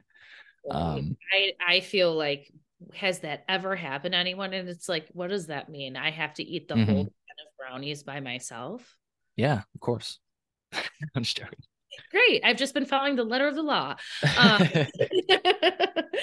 So, I mean, these are things that, again, great that they did that. And I mean, I just want to have like a reasoning why, but it's almost like these issues aren't important. Come on. I mean, fine. If you don't want everybody getting it, I don't know. I feel like, what I would love is like, hey, there should be like a complete cannabis swap meet for everyone that did home grow that wants to like trade away some of what they grew for something else. I don't understand what the fear is around that. I guess is just that you're going to be giving away cannabis for free. So people, the fear is that taxes won't be involved. Yeah. Exactly. I think you're right. So again, it's hard for me to buy into stuff when that's the justification for the law, where it's like, okay, and to me, to be honest, I want to see this be legal because I know there's a ton of people who can't afford medicine. And if they could get it donated to them, it would be an amazing thing. But if that's illegal to donate some of my home grow, let's say that I have a ton of, to someone in need who's also a medical patient, why? Right. I can only eat so many brownies, Cole. I really can. That's the truth. Sad to say, I have a limit. So, to me, it's like this. This is ripe for reevaluation, and we've broached to the state many times that we would like avenues for donated cannabis, whether from dispensaries, from medical patients who've cultivated, to be available, or there be some way, because there's a lot of cannabis that gets destroyed at the dispensaries and cultivation centers that could actually be used and given away to patients in need. To me, this is something that there's people that would be willing to run this program. I think there's people willing to support it. Hey, offer the dispensaries a tax break to give us the cannabis that they aren't going to use anyway. And we get it in the hands of people that could use it. And I'm sure home cultivators, like me included, I don't need to use the cannabis from 5 plants, probably, if I'm growing 5 plants at a time. I could give that to other people, even with 5 plants now, but for some other people, they want more, and I would cultivate more or need more because they have to infuse it or make RSO, exactly. Like that requires more. Right. Exactly. You are literally, you're not getting, that's a lot of people. That's a lot of people that are doing that. Those are the sickest people. I mean, that need it like that. They need the most. Yeah. So, you brought up a really good point, but I want you to, for folks that didn't quite understand it, when you say the dispensaries have to destroy product, and I hope you enjoy my joke here, you're not talking about like how I'm destroying this joint right now. No, right? Unfortunately, I've heard they have to pour bleach on it. I'm like, that just breaks my heart. I mean, what? Yeah. It depends. It depends on your protocol. People have different standard operating procedures. I've heard of the bleach. Some people use soil. Yeah, it depends, but it's all supervised. That's an interesting fact. There's a room where you destroy cannabis, and it's not like I'm doing to this joint right now. Unfortunately, it's putting it into a machine. You process it in front of the state. Lighting it all on fire and then watching all the cops get really high. Yeah, they destroyed funny. in that. And so I know that I've been told by people that work at dispensaries that, even like when products are approaching their, I don't see it happening like that often. It's like, man, I know a ton of people would be buying stuff like, oh, you're throwing away pot. It's a year old. All right. It's not as potent anymore, maybe, but people would buy that at a cut rate. People could make a concentrate out of that. Like there's, to me, it's wasting medicine. You wouldn't flush other maybe, I don't know what they do. Yeah. And I they guess didn't, medication's expired. this could be my own anecdotal experience. So if it's, somebody else hasn't lived this or seen this, chalk it up to that. But if you remember when there was a vape scare, yeah, I do.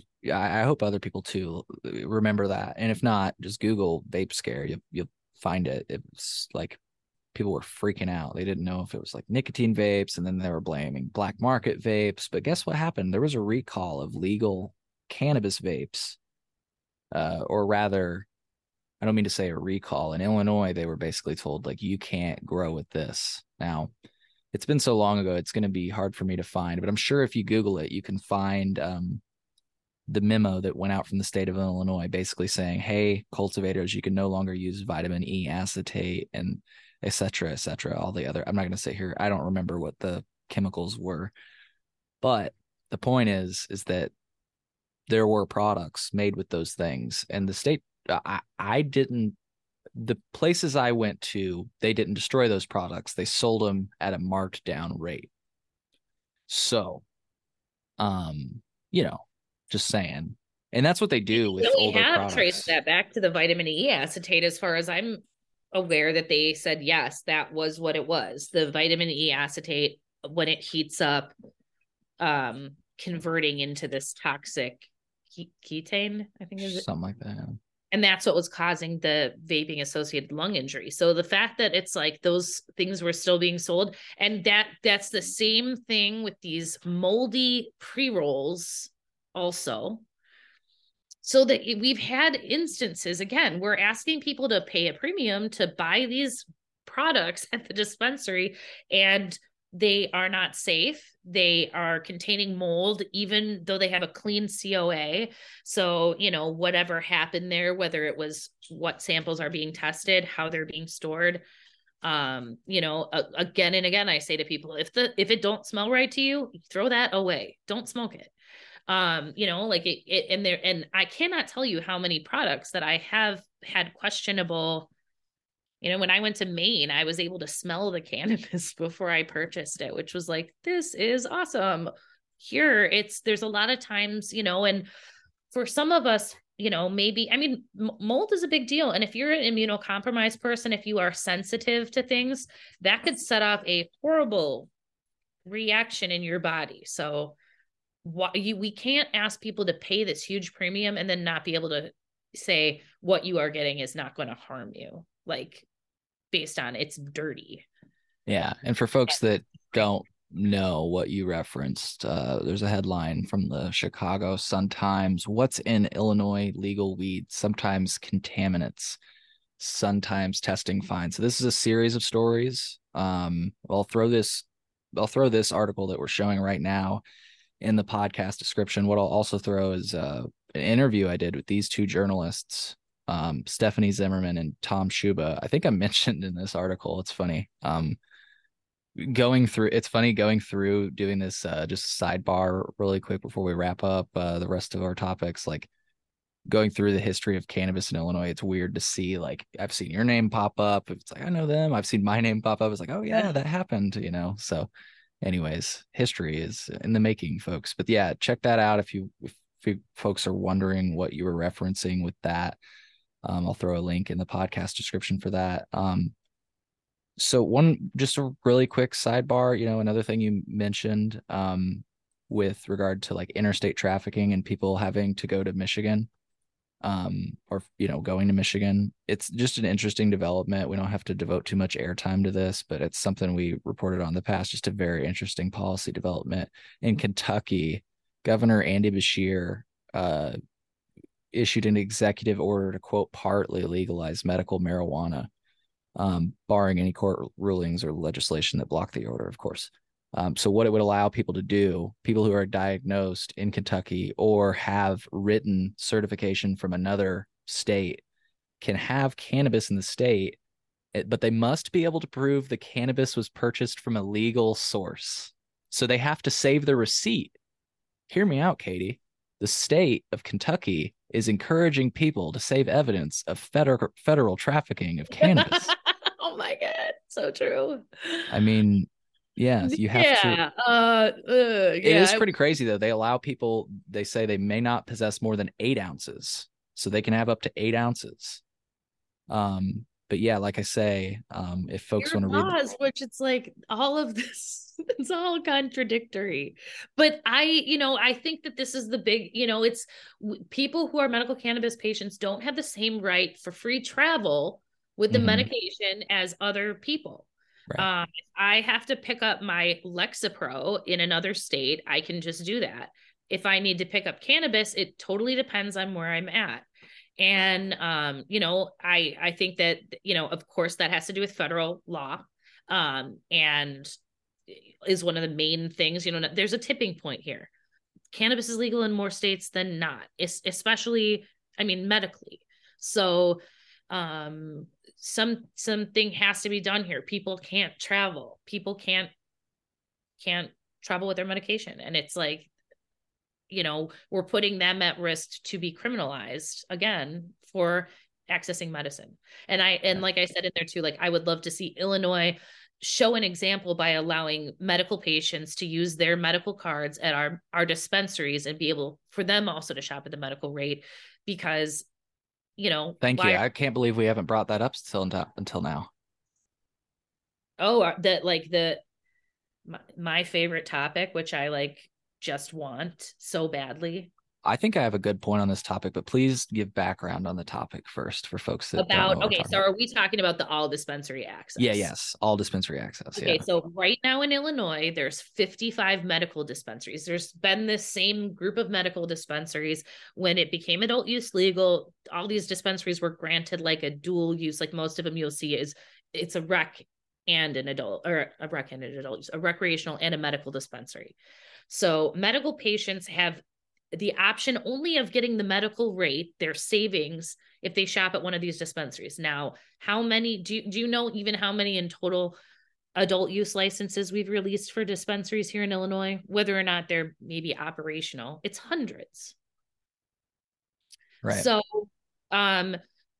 So currently, medical patients, they only have the option to shop at these dispensaries. If you go to another adult use dispensary, a lot of them, if you say I'm a medical patient, will give a little bit of a discount, maybe 10, 15%, or they have certain days they'll do that. But the fact of the matter is now with adult use legalization, medical patients have a limited access to cannabis. They have fewer options than adult use customers, and why doesn't make any sense. It's benefiting only the companies that have these licenses. And this is something that came up, and this is the point I think you're going to really like, and I want to actually ask some bud tenders because I know some bud tenders that have worked in a medical cannabis dispensary that now work in an adult use dispensary. And I just want to ask, from their standpoint, is there any technical reason that it can't be done? Do they not have access to BioTrack from adult use dispensaries? What is going on that's preventing them? And the reason that I ask that is because I recall, and unfortunately, I don't know that I'm going to be able to find a story for it right now. It's hard for me to search, but what I can do is talk to Justine because she was working when this happened. When adult use was legalized, there was an issue where, and I'm sure you may remember this, medical patients were complaining that after adult use, the medical menu seemed awfully short and the adult use menu seemed awfully large, basically, from their perspective. And there was enough complaints, and I wasn't, kind of an active advocate, at the time, was just kind of a pot smoker. I just got the sense that enough people complained that I remember Justine saying, hey, we just got issued guidance that medical patients can shop off of both menus. If they see something and you go, and are you familiar with what I'm talking about? Can I just ask you that really quick? Yeah, where it's like, okay, if something's not on the medical menu, but it's on the adult use menu, that they'll pull it over, that you can access all that stuff. Okay, I'm not crazy. Thank you. I've heard been that at the dispensaries too, that they'll pull that over. Yeah. But I had someone this week talking to me about, they have like 2 dispensaries. It's one of the MSOs in their town. One is a dual, the other one is just a rec. And they were looking for a product, and this was an RSO product, and it was at the rec location, not at the dual use location. And so they couldn't get it, and they wouldn't extend the price to her if she went across town, like, obviously. And because they can't do the transportation between, stores easily at all, why is like, and again, a product like an RSO, I mean, although, like I have to say, and I've mentioned before, a lot of people are patients in using this, and they don't want to be part of the medical program. They don't want to be on a list. They're worried about their gun ownership, which is another issue I didn't even put down on this, but that's a civil right. We'll add that. Yeah. And so, like, I want everyone to have access, but it shouldn't be like that. That the product that she wanted was at the adult use dispensary, so she was going to have to pay a 30% markup to get it, and patients are already paying too much. So it totally makes sense to just let patients shop at any dispensary at the medical rate that is closest to their house, that is the product that they need. Like, that's the point of this program, was to get access for medical patients. And right now we're not seeing that. I want these new businesses coming on the market to be able to compete for the business of medical patients, offer those services like curbside, offer assistance, guidance, support for medical patients that draws the patients to you.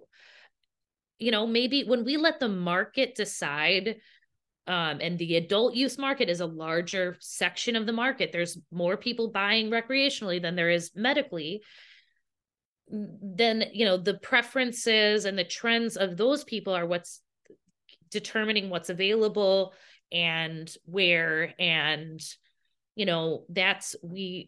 and this is kind of touching on another issue of like ensuring access to products for medical patients consistently and making it easy for them. Like, right now, I have patients that have to drive because they're looking for a medical dispensary. If you're downstate, you could be driving an hour or 2 hours round trip to get medicine because that's the closest medical dispensary to you. And then if that doesn't have what you need and you need to go to the next county or something like that, just add that on. And if you're a little old lady in pain and you're driving around spot to spot just trying to get your medicine, it's stupid. And so, especially if you're passing multiple adult use dispensaries that have products that you could buy, but you need to go to the one that's going to offer you the medical rate. It really is an easy fix as far as I'm concerned. If they needed access to BioTrack, what does it cost to make that happen? I heard there's $28 million around that could help facilitate that. You know what I mean? Like, it's to me, that's, they needed to reevaluate that in light of the adult use market and what it means, how are patients experiencing this. And the feedback I get, which, like I told you, I think I right now have like 700 active patients right now in the medical system. And I talk to medical patients all day, every day. So all I hear is what they're dealing with. And this is a huge issue. There's not a close dispensary to my house. I can't get it at the medical rate. It's available at the rec dispensary, not at the one that's medical. What do I do? And my point in bringing that up, by the way, is like, there's some, like, just from like, I'm not like an IT professional, but I've done IT jobs. It's how I'm able to do my podcast. Like, that's how I know how to set up the podcast and do video editing and stuff, right? The reason I asked that question is because there's something there that doesn't add up to me. If you can see something on the other side and still pull it over, like, the reason I asked about the BioTrack thing, I'm trying to get down to what access wise is preventing them from just doing it. You know what I mean? Because there's obvious, like, my hypothesis is that medical license, now that, like, this would make sense. All of the medical cannabis dispensaries are the only ones with access to BioTrack, I guess, because or at least that side of BioTrack where it's actually tracking patients, because from what I understand, adult use data is not stored at all. So it's still seed to sale, like, hey, this got sold from this dispensary, but it's not like to whom, right? And how does this impact their allotment and such. So I just, the reason I brought that up is it just seems like there's not anything in the way of it happening. It seems like a gimme for the state once again. Another one. So. And I hope so, because to me, this is like the simplest way that we can improve access. Whatever logistically needs to happen, it cannot be that hard. And, like they should have thought of this when they were opening the market up like this. But, who are they asking? How is it going with the medical cannabis program? They're asking the dispensaries that have the medical licenses. Well, and it puts these craft growers in a weird place. So there's confusion on this topic. So I want to start it with this, but I asked the CROO if craft cultivators could sell at the medical cannabis tax rate, and they said they can. But and that's kind of where their statement stopped. And so what I'm inferring they mean by that is that they have to sell it at a medical cannabis dispensary. And it just puts them in this rough place where maybe as a craft cultivator, the people that own the dispensary licenses, aka what most people call the MSOs, even though they're not all MSOs, that is something that's, I always like to say, they're not all MSOs. I think one of them is not. Anyways, they would have to deal with those people, and like that just doesn't make sense. So if they, like you say, if you could sell it anywhere, I mean, that would also benefit these new licensees, because then these new licensees, like with the new dispensaries, like, so you're telling these new licensees that they can't cater to the medical cannabis community. I mean, that is what you're saying legally. Right. And it's or at least not at those tax rates, right? Sorry, I keep talking.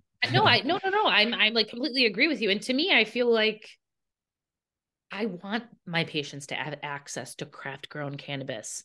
This, I have high hopes that we're going to see higher product quality out of some of these cultivators than we have seen. And so why shouldn't medical patients be able to access that? Medical patients should have full access. And to me, exactly like and I know some of these craft cultivators are interested in growing cannabis for medical patients, or looking for, willing to do, specific strains. And that's one of the things that we've talked about too, is like, we need cultivators that are willing to supply the medical cannabis community and like commit to that, so that we can start establishing a consistency of availability of product for medical patients, especially that are looking for things. Like I always, and maybe a little bit about this rumor of Shelby County Community Services and the sale of that, that's always being talked about. But to me, those products, I recommend them to patients all the time. I have a ton of patients that depend on them, which, for people that don't know, it's, they make RSOs, and I had written on here, no suppositories. Yesterday, I saw the suppositories back on the market at Zenleaf Pilsen. I was consulting with the patient, and I literally was like, oh my fucking God. And then I'm like, oh, sorry. I'm like, this product is back on the market because I've seen it forever. So thank you, Shelby County, for putting that back out on the market. There's been some talk of it getting purchased. And, I was concerned that access to these products wouldn't be available. And when I tell you, I have a ton of patients that rely on those different formulas that they make. I really do. So, it would be nice for patients to have some assurance that if they start using something and it's working, especially for these more critical patients, these kids I'm working with, that, they're doing a precise regimen to be able to know, yes, I'll be able to access that. Some of the most, popular products are there, like CBD RSO, they're like a one that's between a 10-to-1 and a 20-to-1. And it's like that product is, when it comes back in stock, people stock up on it and they buy it. And then other people are like, I can't find it. And then they have to wait. So it would be great to be able to say, all right, we're willing to, grow this many plants, produce this, and like give these people a tax break, give them breaks for doing this, for supplying for the medical patients. Because if we can't ensure an adequate supply, it's another barrier for people. It's really hard. And what I see in a lot of the adult use and like whatever is going on, it's every new hybrid, every new strain popping off something new all the time, where some of these people want consistency of a product that's, or some of these more well-established, stabilized strains that can be consistently giving them, right? Some of these new hybrids, it's not going to be consistent. Whereas some of the OG stuff, it's a stabilized strain. You find OG Kush, for example. I didn't mean just OG strains, but like that is a strain that, it's a stabilized cultivar. People are looking for that because they get consistent results. Some of these new things, you don't know, and I to have companies that are willing to produce, like traditional strains or things specifically for medical patients, we need that. So yeah, that would be very progressive, I will just say, because that would be, I would equate it to the insulin thing, except it would be even further than that, because that would be defining what those things are. Yeah.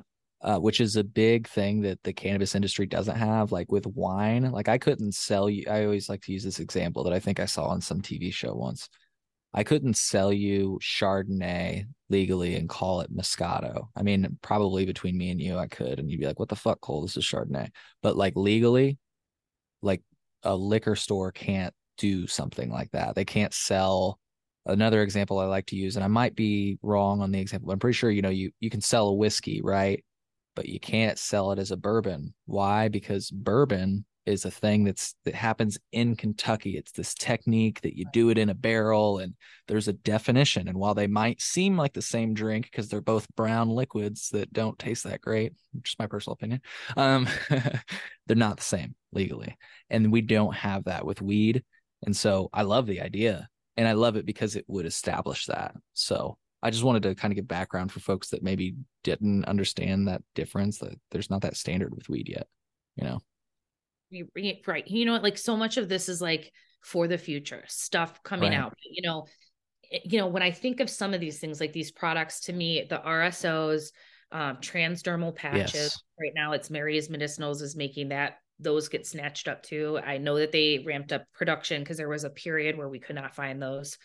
And then now the suppositories, which they have come back online. And I'm telling you, people with gynecological issues, people with bowel cancer, irritable or inflammatory bowel disorders, people with lower back pain. If you have spinal stenosis or a herniated disc in your lumbar area, seriously try a suppository. And you can do a higher dose with that. That's not going to cause a real heady reaction for most people. So that's a way to get cannabis into someone without making them too high when they need a high dose. And it locally acts for certain things. So it's like, not everyone's going to use a suppository. You're not going to use that to get high. You're not going to, it's not going to be the trend, but for a patient that needs it and needs to get medicine in a certain area, it's super helpful. And it's Shelby County Community Services making it. So again, I really like them because they don't have sexy packaging. There's nothing fancy about that, but they put all the information on their label. You're not paying for the packaging. And they make stuff like suppositories, which again, it's just for patients, but for the patients that can use it, it's amazing. And I was floored to tell you that was back on the market because, it's those type of things. And again, if we rely on the market to dictate if that's available, suppositories aren't popular. They're not going to be popular for adult use patients, but there's people that need it. So like if there is a company, Shelby County Community Services, wow, I'm looking at you, like state, give them benefits or whoever buys that to continue making these products because they are, it's useful. And again, like what I said about their labeling too, they put terpene content, they put full cannabinoid content on the labels. I want to see that for as many products as possible. And for people to see the other side of these products, this is a totally different subject, sorry, that do not have terpenes in them, that is an isolated product. You should know because There's different qualities of edibles and things that are available. And I want people to seek out full spectrum products, especially if you're a medical patient. Get the bang for your buck and know what's in there. How can people start learning this medicine for themselves if they don't know what's in there? If they say, hey, this strain works good for me, they should know what's the THC content, what other cannabinoids are in there, and what is the terpene profile. Yeah, I love that you added like having a QR code on it so that people could scan that, Actually, every product should have that on there, right to the lab report, all of that information listed. That's a no-brainer. And some states totally require that. And I've had problems accessing COAs. That's the certificate of analysis, and that's the lab report that every product is supposed to have. And I've had patients have problems accessing it, and I've had problems going in and accessing those myself. And for some patients, I am really trying, especially these like concentrates, et cetera. I'm doing math. I want to see the numbers. I need to know what I'm giving people. There are people that have a very precise regimen that they're on. Not everybody is, but that's something that by law is supposed to be available for everybody. And patients should not have trouble accessing that. And why make it the dispensary's problem? Put it all online via QR code. Absolutely. No, I mean, you're making great points. Just because I was seeing this was near that point, many products are difficult and impossible to open for patients. I'm sorry, but Shelby County is kind of guilty of that. And I think it's a result of the regulations, the child-proof packaging, and how you meet that makes packaging very difficult for folks with dexterity issues, and the like. Right. And that there's it's hard because at Walgreens, there are ways that you can order the non-childproof cap for people that have issues. And so many of my patients are arthritic, but you're right. Shelby County is a thing where I always have to tell people, put that syringe in a warm glass of water because it's too weak. I have critiques about almost every packaging, but that one is often way too hard for people to manage. And then when you do, they'll put it in the warm water. That's when they end up squirting it all over themselves. Too much. Yeah. That's definitely I prefer the Dabblicator as a way to use and I wish that they had ones that were even more precise for dialing in dosages. Because the one thing I like about the Shelby County one is you can, the Dabblicator is often you make a click and you've got 50 milligrams right there or whatever. I want a little more control, but the Dabblicator itself is to me easier for patients to use. So I do like that. And for some patients I've switched them over and I'm telling them to check out the Arise full FSHO. That's another alternative, I would say, because that's a little easier to use. But it's things like that where other yes, I get the childproof packaging, but is there a way for medical patients? Can medical patients who need to access products that are a little bit easier to open? And honestly, do a focus group. It's half these gummies are too hard to open. If it's in a little tin, it's hard. So to me, again, when we were making products for patients, in my ideal world, if I lived in Chillinois instead of Illinois, I could be phoning into my, pharmacists over at the dispensary and saying, I want, a tincture and I want it to be this ratio and I want it to be sugar-free. And I want, just like I could do at a compounding pharmacy here with any other drug. And, or I want to make it topical for my patient at this strength, and they can come pick it up and their name's on it and they can, easily open it. That's the dream, but it's we're not there yet, but at least bare minimum, you're right. The RSOs, big culprit of being hard to use. A lot of the edible things hard to use. Well, I wasn't even trying to diss but you made a great points. I didn't even freaking think about those. I was trying to, the packaging where you got to pull it, but then push in, and it's and you got to tap your head and do I've never opened one of those properly. I've had to rip them open every single time like an animal, because it's the minute I tug, it breaks. And it's no, you shouldn't have to be touching in 3 places to open this. It's so hard to access physically. And then once you get it in your hand, it's can I even open this packaging up? Question. So, those are little things that, again, as a nurse coming from this, as when I know what struggles my patients have, it's sometimes simple things like that are easy fixes that could make a big difference in people's experience with cannabis or like these products. And, some of these companies are, I think, more receptive to that than others, as far as, like, do you want to hear what somebody has to say? And it's like, look, I have nothing to gain here except for my patients being able to like use your product, which I love what's in there, but you're making it too hard for us to get it out of the packaging. Like, just simple stuff. Ooh.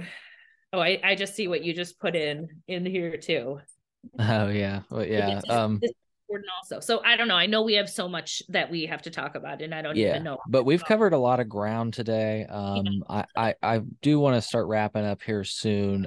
But I want to give some airtime to a few quick ideas that you have in this document. Allow people, and we're gonna put this document in the show notes for if we didn't already mention that for folks. So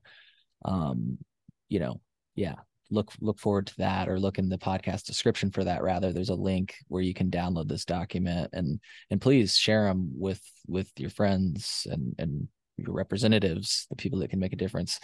So allow people to be caregivers for more than one patient, reduce the caregivers' fees further. Pediatric medical patients should get more than one free caregiver card. Anything to add on those points there? No, I think that's, especially caregivers should be able to be for more than one patient. I mean, I have parents with 2 children that use this. You could be a caregiver for multiple people. You do have some that we need to be like policing.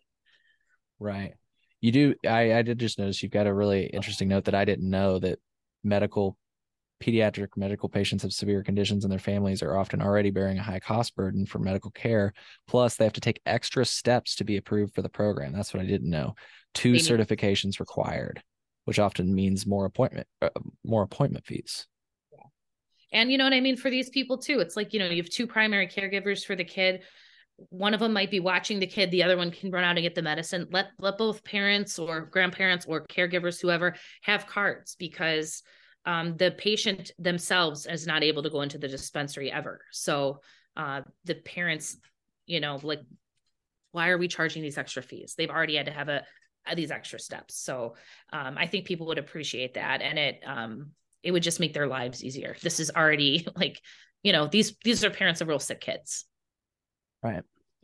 We need low cost of free cannabis testing for patients who grow their own. The state could give a credit or grant to a business who agrees to offer this service. Some grow shops are already doing this for a low cost. And might I add, they're doing it at a low cost because it's not that accurate of a test, folks. It might be when the machine first comes in, but it needs to be calibrated, and it's nothing like the machinery they use at the labs in the state of Illinois, which is like,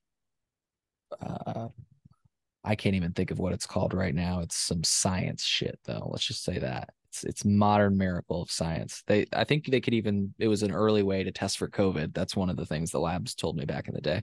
But anyways, I just want to make sure we give airtime to some of the really good points you have here. Home delivery, we should have that. I mean, there are many different instances in which you say, do you want to run through those? Like why it would be like, where are my notes? Right. It says, number 1, homebound patients don't have to rely on caregivers to access medicine. There are a lot of people that don't have someone that they can ask to be that caregiver. That's why are we making patients have to rely on someone else? Like if you can't leave your house, there's a lot of older people, they don't drive anymore. Have the medicine delivered. It's working great in other states. It will allow, this is a big one for me because I'm trying to work with patients in nursing homes, long-term care facilities. Cannabis can really improve their safety profile if they can get off some medications and switch it out for some cannabis. But right now, if they're in a long-term care facility, again, they have to access a caregiver. Only private pay ones might even be considering doing this. It's a whole nother situation, something that I'm working on right now, but if they could have delivery and these facilities could just take the medication, they put it right in to the, with the other meds, and they give it to the patients. Some that are willing to do this. So this would facilitate that. This would make it way easier, because right now I'm trying to facilitate a bunch of patients to get caregivers to go out and do this. So you can't have the staff do it. So delivery would make a big difference. This is it would make it easier for patients who live in remote areas of the state and are currently driving, like I said before, several hours round trip to access cannabis. They'd be able to get to a medical dispensary. So like there's not a lot. And that similarly, people that live in the city who don't have a car and might not have a dispensary walking distance or one that is easily accessible by public trans can just order their cannabis to be delivered. They just makes sense. Like I said, so many, I had a friend who years ago was in a ski accident and he lived in a remote place in Colorado, and he had a medical cannabis drop-off drive up the mountain and drop off his medical cannabis for him. And I was like, that's the coolest thing when he sent me the picture. And if they can do it, and where he lives is at the, like over 11,000 feet in a fucking mountain. Right. Like, you know what I mean? Again, Colorado's been one of the OG states, but to me, home delivery is great. I know there's some bills being introduced for it. We haven't seen the text of those bills or anything. We don't know what this medical cannabis delivery bill that's being introduced, what the details of it are. What I hope when it is introduced is that it allows for these social equity transporter licenses and these new businesses that have come out to get in on the home delivery, because, I know you've covered this a lot on the podcast. People have been waiting years to be able to use the licenses that they won, their social equity applicants. And I want any bill that is being introduced to benefit also those businesses, because it's the right thing to do. That's what I want. Yeah. Businesses deserve a fair crack at that, and it could really help patients. So win-win, in my opinion. Yeah, absolutely. I feel like we got this. There's a point about travel. You said it's a federal issue and an important one we should mention and advocate for. Patients can't travel with their medicine. It's kind of something we've already talked about, but I wanted to make sure we give mention to it. Illinois should set an example by allowing reciprocity. Brilliant fucking point. For out-of-state medical cards. Michigan does it, but right now what we're forcing medical cannabis patients to do from other states, or just people that are using cannabis for medicinal purposes, we're forcing them to pay exorbitant adult use prices, right? The 30% taxes plus 30 plus percent taxes, because it's that graduated scale. 30 plus. Yeah. And that if you are a medical patient, 18, 19, 20 years old, you can't access a dispensary because you have to go to adult use and you're not old enough. So there are patients that age, they might be traveling alone, have no caregiver, and they're not able to access cannabis whatsoever because of their age, even though they're a medical patient. So just points to think about who's being affected. And, hey, more people that are cannabis patients will travel to Chicago if they know they can use that medical card, I'm pretty sure, or these younger people. And either way, it's the right thing to do. Like, yep. We need to facilitate people being able to travel freely with this. And that's one way. Yeah. No THC caps. Oh, that's a big one for me. Yeah. Increase the THC potency, because we do have a THC cap right now, 100 milligrams per edible product. In topicals and tinctures, I think topicals and tinctures. Somehow RSO gets around it. I'm not complaining. I love it. But why don't we do the same thing for the rest of the edibles? It only makes sense. Totally. I mean, right. It's like and again, too, if people could buy, and I set up to 500 milligrams and a thing, whatever. I mean, I would. Yeah. Okay. Yeah. I think more of this, telling people there are people that need high levels of THC. We cannot put caps on that. Again, this is more of the government interfering in a medical decision, in my opinion. And when it comes to the, limiting to 100 milligrams per edible, or per package of edibles, if you could buy 500 milligrams at a time or 1,000 milligrams with that, you're going to save money when you can buy in bulk, so to speak. And it's healthy. Jesus Christ, these edibles are so sugary and stuff. There's very few options that aren't sugared the fuck out. So That's for lack of another better thing. words. Yeah, you're right. And there's a lot of people that are trying to access this they don't want sugar. And I mean, again, a lot of my pediatric patients, these are kids with epilepsy or kids that have severe autism. And part of their protocol is often like they're on a keto diet. You know, kids with seizures are often on keto diet. They aren't eating sugar, though a gummy or some kind of an edible is often, for me, only one of the only ways we could get the kids to eat it. So, you know, when it comes to kids, I do a tincture and edible, but whatever helps. But it's hard to find a non-sugary edible that's not a pill or a capsule to swallow. So more variety. And, you know, it is a medicine. So like, cool. I love eating gummies and chocolates too, but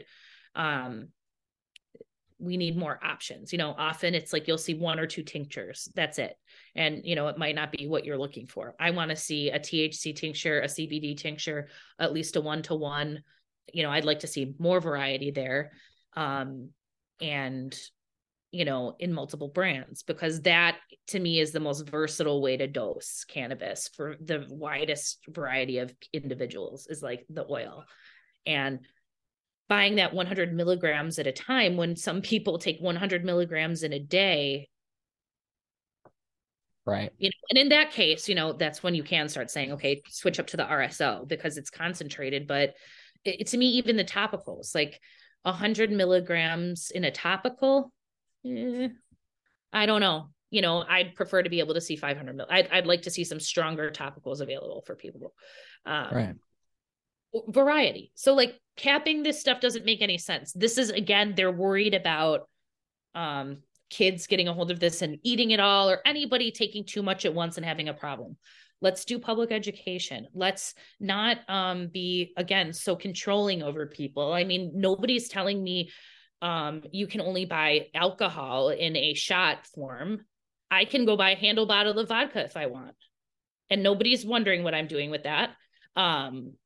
And, you know, like, why are we limiting this stuff? Because 100 milligrams is not a lot for a medical patient who takes cannabis daily. Why do you have to come back to the dispensary every freaking 2 days, you know? Or right. I just think it'd be more affordable and easier for people if they could have more at once. You know, it's, again, like the government kind of being controlling here and probably worried about some things, liability, people getting hurt. But again, it's cannabis. Let's educate people. If I drink the whole bottle of vodka, you would never see me again. You know, and we know not to do that, right? That's why we know not to do that. Exactly. Whereas, you know, there's a lot of stuff showing like, you know, little kids that, like, there was one study, God, I wish I could remember the details right now, where it was basically like anecdotal evidence showing a bunch of like kids 3 years old and under who had eaten straight hash. And like the worst thing that happened to these kids is they like pass out. A few of them, you know, they went to the hospital. The parents were worried. Nothing was wrong with them. They all survived. The next day they were okay. And this is them eating like a brick of hash. So, and that's a 3-year-old. That's how safe cannabis is. Not ideal that would happen. And also I was surprised, like, what child would be like, but you never know. You know, like this was like a series of anecdotal studies just showing how truly worst case scenario isn't that dire. So when people bring up the caps and stuff, and you know, that's usually these anti-drug people, they want to start with this and then they want to limit access to inhaled forms of medicine, which, you know, a lot of people use inhaled medicine. You got to look at this from a harm reduction perspective. And for some people, it just makes sense. A person who's nauseous and throwing up, inhaled medicine is usually the best thing for them. Ingesting something isn't going to work. Holding something in your mouth, maybe a topical solution could help with that. But to me, the OG, inhaled medicine, it's instant. It's going to help best with nausea. Let's not control that stuff. You know, when we start, you know, like there's reasons why people use that. And there's applications. And again, it's a medical thing. This is medical cannabis, you know, that we're talking about, at least right now. We need to let this be a decision between a provider and a patient, really a patient with guidance from a provider, because again, we don't prescribe. We are guiding people. We are recommending. We are working with people to use cannabis safely. And a lot of this has to do with like trusting people to make good choices for themselves and not being controlling as to what they can do based on whose idea of what is a good level of THC. I don't see any proof where you can tell me that there is a, level that we should be capping this at, when I know that a lot of patients need high doses. So I won't harp on that. I knew that you and I would have this conversation going hardcore. I'm like, oh, just me and you talking about this list of complaints we've been knocking away on. This is going to be a great conversation. We totally are on the same page. Yeah. No, this is awesome. And we've only got a few more topics to mention. So I figure we can knock them out if you're all right with that.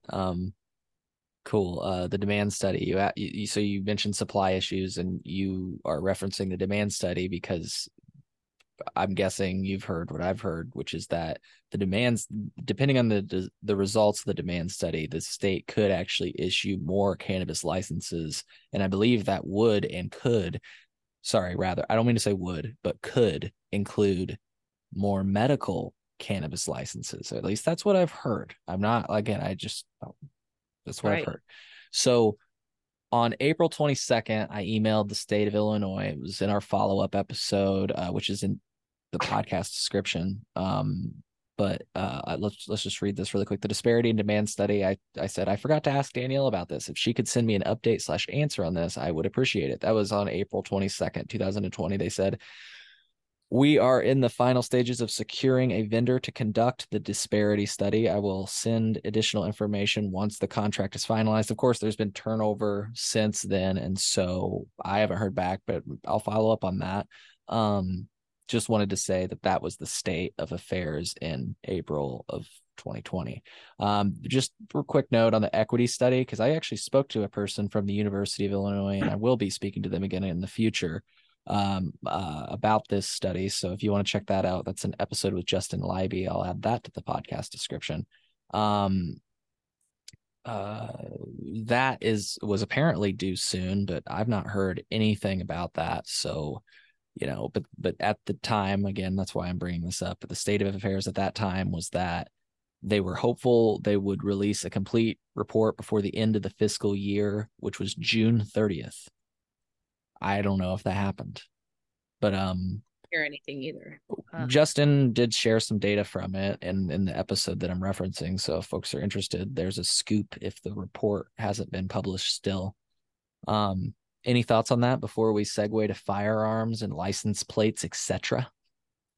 Just that in that, we can't make we really do need this demand and disparity study. And it's like, I've been wanting to, and I've said this many times, we need to be asking specific questions to patients. How far are they driving? How much are they paying for cannabis? What are their specific issues? And it's like I've said many times, I'm more than willing to send out a survey, but that doesn't make any sense. The state has the information from every medical patient. The state needs to seek this. The state is required to seek this information. And from there, then we'll have the actual data and facts to make, and I really do believe when they do, and if they do a good effort to actually survey these patients, the stuff that we've been talking about today is going to come up. It's going to be backed by what patients are saying. And it's absolutely necessary. And from my understanding, this was due a long time ago and was never done. And I don't know, like I said, there was turnover, COVID happened, and that's been it's just a reality. A lot of these organizations or agencies were dealing with pressing matters, dealing with the pandemic. So I can see why things might have gotten pushed back, but yet again, okay, let's make this happen now. I really think that it's,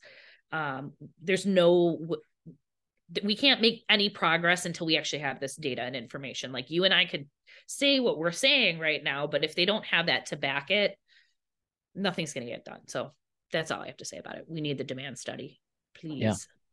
Yes. Well, these last 2 points relate to one another. I know some folks may have strong opinions for or against firearms, but here's the bottom line. The Illinois State Police have access to medical cannabis data, and they can do things with that data. So one of the things they've been able to do in the past was just scan your license plate and see that you were a card holder. From what I understand, that's no longer the case, but on the same token, I've been told that they still have access to the database. So I don't understand how that jives. Like maybe it just doesn't pop up when they scan the license plate anymore. I don't completely understand that, but let me just give you the answer that I got from the state of Illinois regarding law enforcement and their access to the medical cannabis patient registry. Illinois State Police were first allowed to access to the patient registry under the Compassionate Use of Medical Cannabis Act. The CROO was not involved in the drafting of that legislation. However, our understanding is that ISP serves as a reference for local law enforcement when there are questions about a person's status as a medical patient. For example, if a medical cannabis patient is stopped by law enforcement while they are in possession of more than 30 grams of usable cannabis, the legal adult use possession limit, but not their medical cannabis registration card. And they said, I understand this happens, but I have to stop here to remind patients to have their medical card on them at all times. Local law enforcement may contact ISP to verify the individual's medical status. Similarly, local law enforcement may contact ISP if they suspect someone is growing cannabis to ensure that the individual is a medical patient and therefore allowed to cultivate at home. And so the last thought I'll say before I open it up to you, Katie, and is that the other way that this, from what I understand, the way this data is used is like, so when you go to purchase a firearm, you go through a background check, and there is a question about cannabis use and drug use. And however you answer it, from what I understand, if you are a medical cannabis card holder, the state of Illinois has like a cursory review of a firearm background check before or maybe while the ATF is doing their work. Again, I don't completely understand this, but from what I understand, what the state of Illinois, what the state police do is they just politely inform the ATF that maybe the individual lied on that question, or they did tell the truth, but either way, they can't get a firearm. And so medical cannabis patients, from what I understand, that was a long way of saying medical cannabis patients cannot purchase firearms from a federally licensed firearm dealer. They can purchase through private sale while that's still allowed. I wouldn't be surprised if that goes soon. And, funny you mention it, Bob Morgan is a person that's championing these assault weapons bans, which we will talk about on the show soon. I've got an attorney, kind of a new subject for us. It'll be interesting. But Bob Morgan, with this firearm stuff, please consider, if you're going to ban private sales, which they tend to call they call it the gun show loophole, by the way. That's what they call private sales, because that's essentially how the gun show works, right? You can go to a gun show and make private sales without a background check. If we incorporate background checks into private sales, that means medical cannabis patients essentially would not be able to purchase firearms anymore, if I'm understanding it correctly. That would be my understanding as well. So, and now my understanding is also that, like, if you go to apply for a FOID card here in Illinois, they're not cross-referencing whether or not. So you could have a FOID card. Correct. And a CCL. Go to purchase and a concealed carry. Okay. Yep. But when you go to purchase, that's what the problem is. Now, though, I think that's if you already have a FOID card. And I hate to say that the state mentioned something to me about this last week about there's something, and maybe if you're going to apply for that after, like, you have your medical card and then you go to apply for it, that there's something where you have to wait a year. Do you know what I'm talking about? Where you have to wait a year of not being a medical patient. Maybe this has to do with purchasing firearms or something federal. I think it has to do with purchasing because something about the access, it won't be wiped from whatever they can That's what I've heard. Okay, right. Okay, I was kind of confused on that. So it's still around purchasing. You can have a FOID card. If you already have a FOID card, they're not going to, like, when you go to apply for a medical cannabis card, flag you, tell you have to get rid of your FOID card. None of that. It's all around the interfacing with the ATF, the federal alcohol firearms, where there's a problem. And, again, it's back to the stupid law, the incorrect scheduling of cannabis as a Schedule I federally, which we know is just like a big issue. But for me, again, yeah, whatever you feel about gun ownership, left or right, this is a civil rights issue for medical patients. It's one thing that is stopping people from actually joining the program because they're worried about this. A lot of those people are also veterans that should be able to join this program, but are worried about their gun rights. And, it's just show me the evidence that somebody who uses cannabis is more likely to do violence, have a problem in any way with firearms. They're not, again, asking you if you drink a bottle of vodka every night or, anything else. If you are a recreational client, it's fine. It's just the medical cannabis patients who have agreed to be on this so-called list that they use cannabis, which some medical cannabis patients use very little cannabis at all too. It just doesn't make sense. Like the whole thing, it's a federal matter clearly, but it's a civil rights issue. And, these NRA people are pretty crazy at getting what they want. Why don't you guys take up the mantle and defend medical cannabis patients from being able to access guns? Because that is a problem for a lot of people. So I'm not a huge NRA proponent whatsoever, but clearly they're effective in their lobby for this.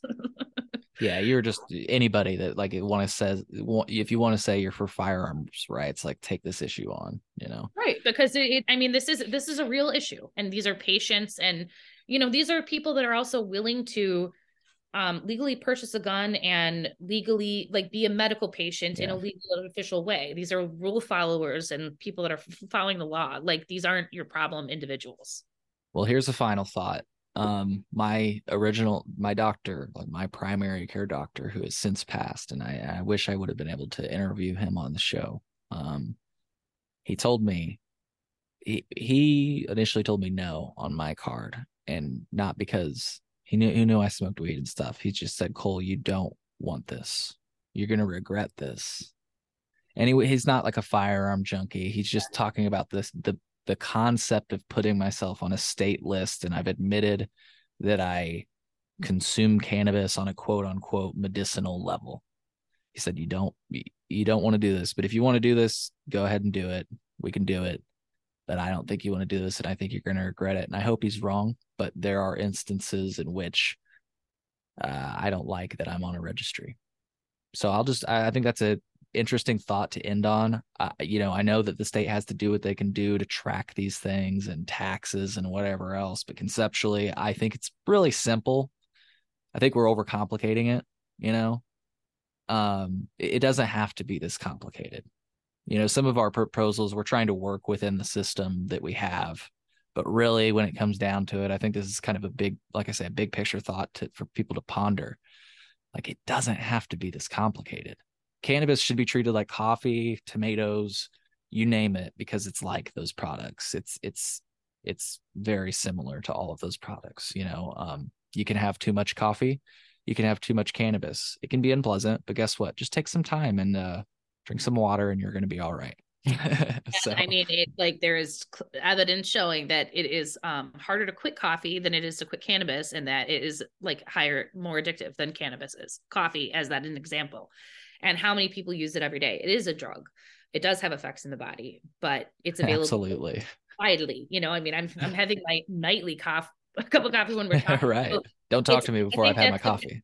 Exactly. It's a great, that's a great place to end, because that really is the truth. We look at all these regulations, rules, loopholes, everything that someone has to go through to access cannabis who's a medical patient.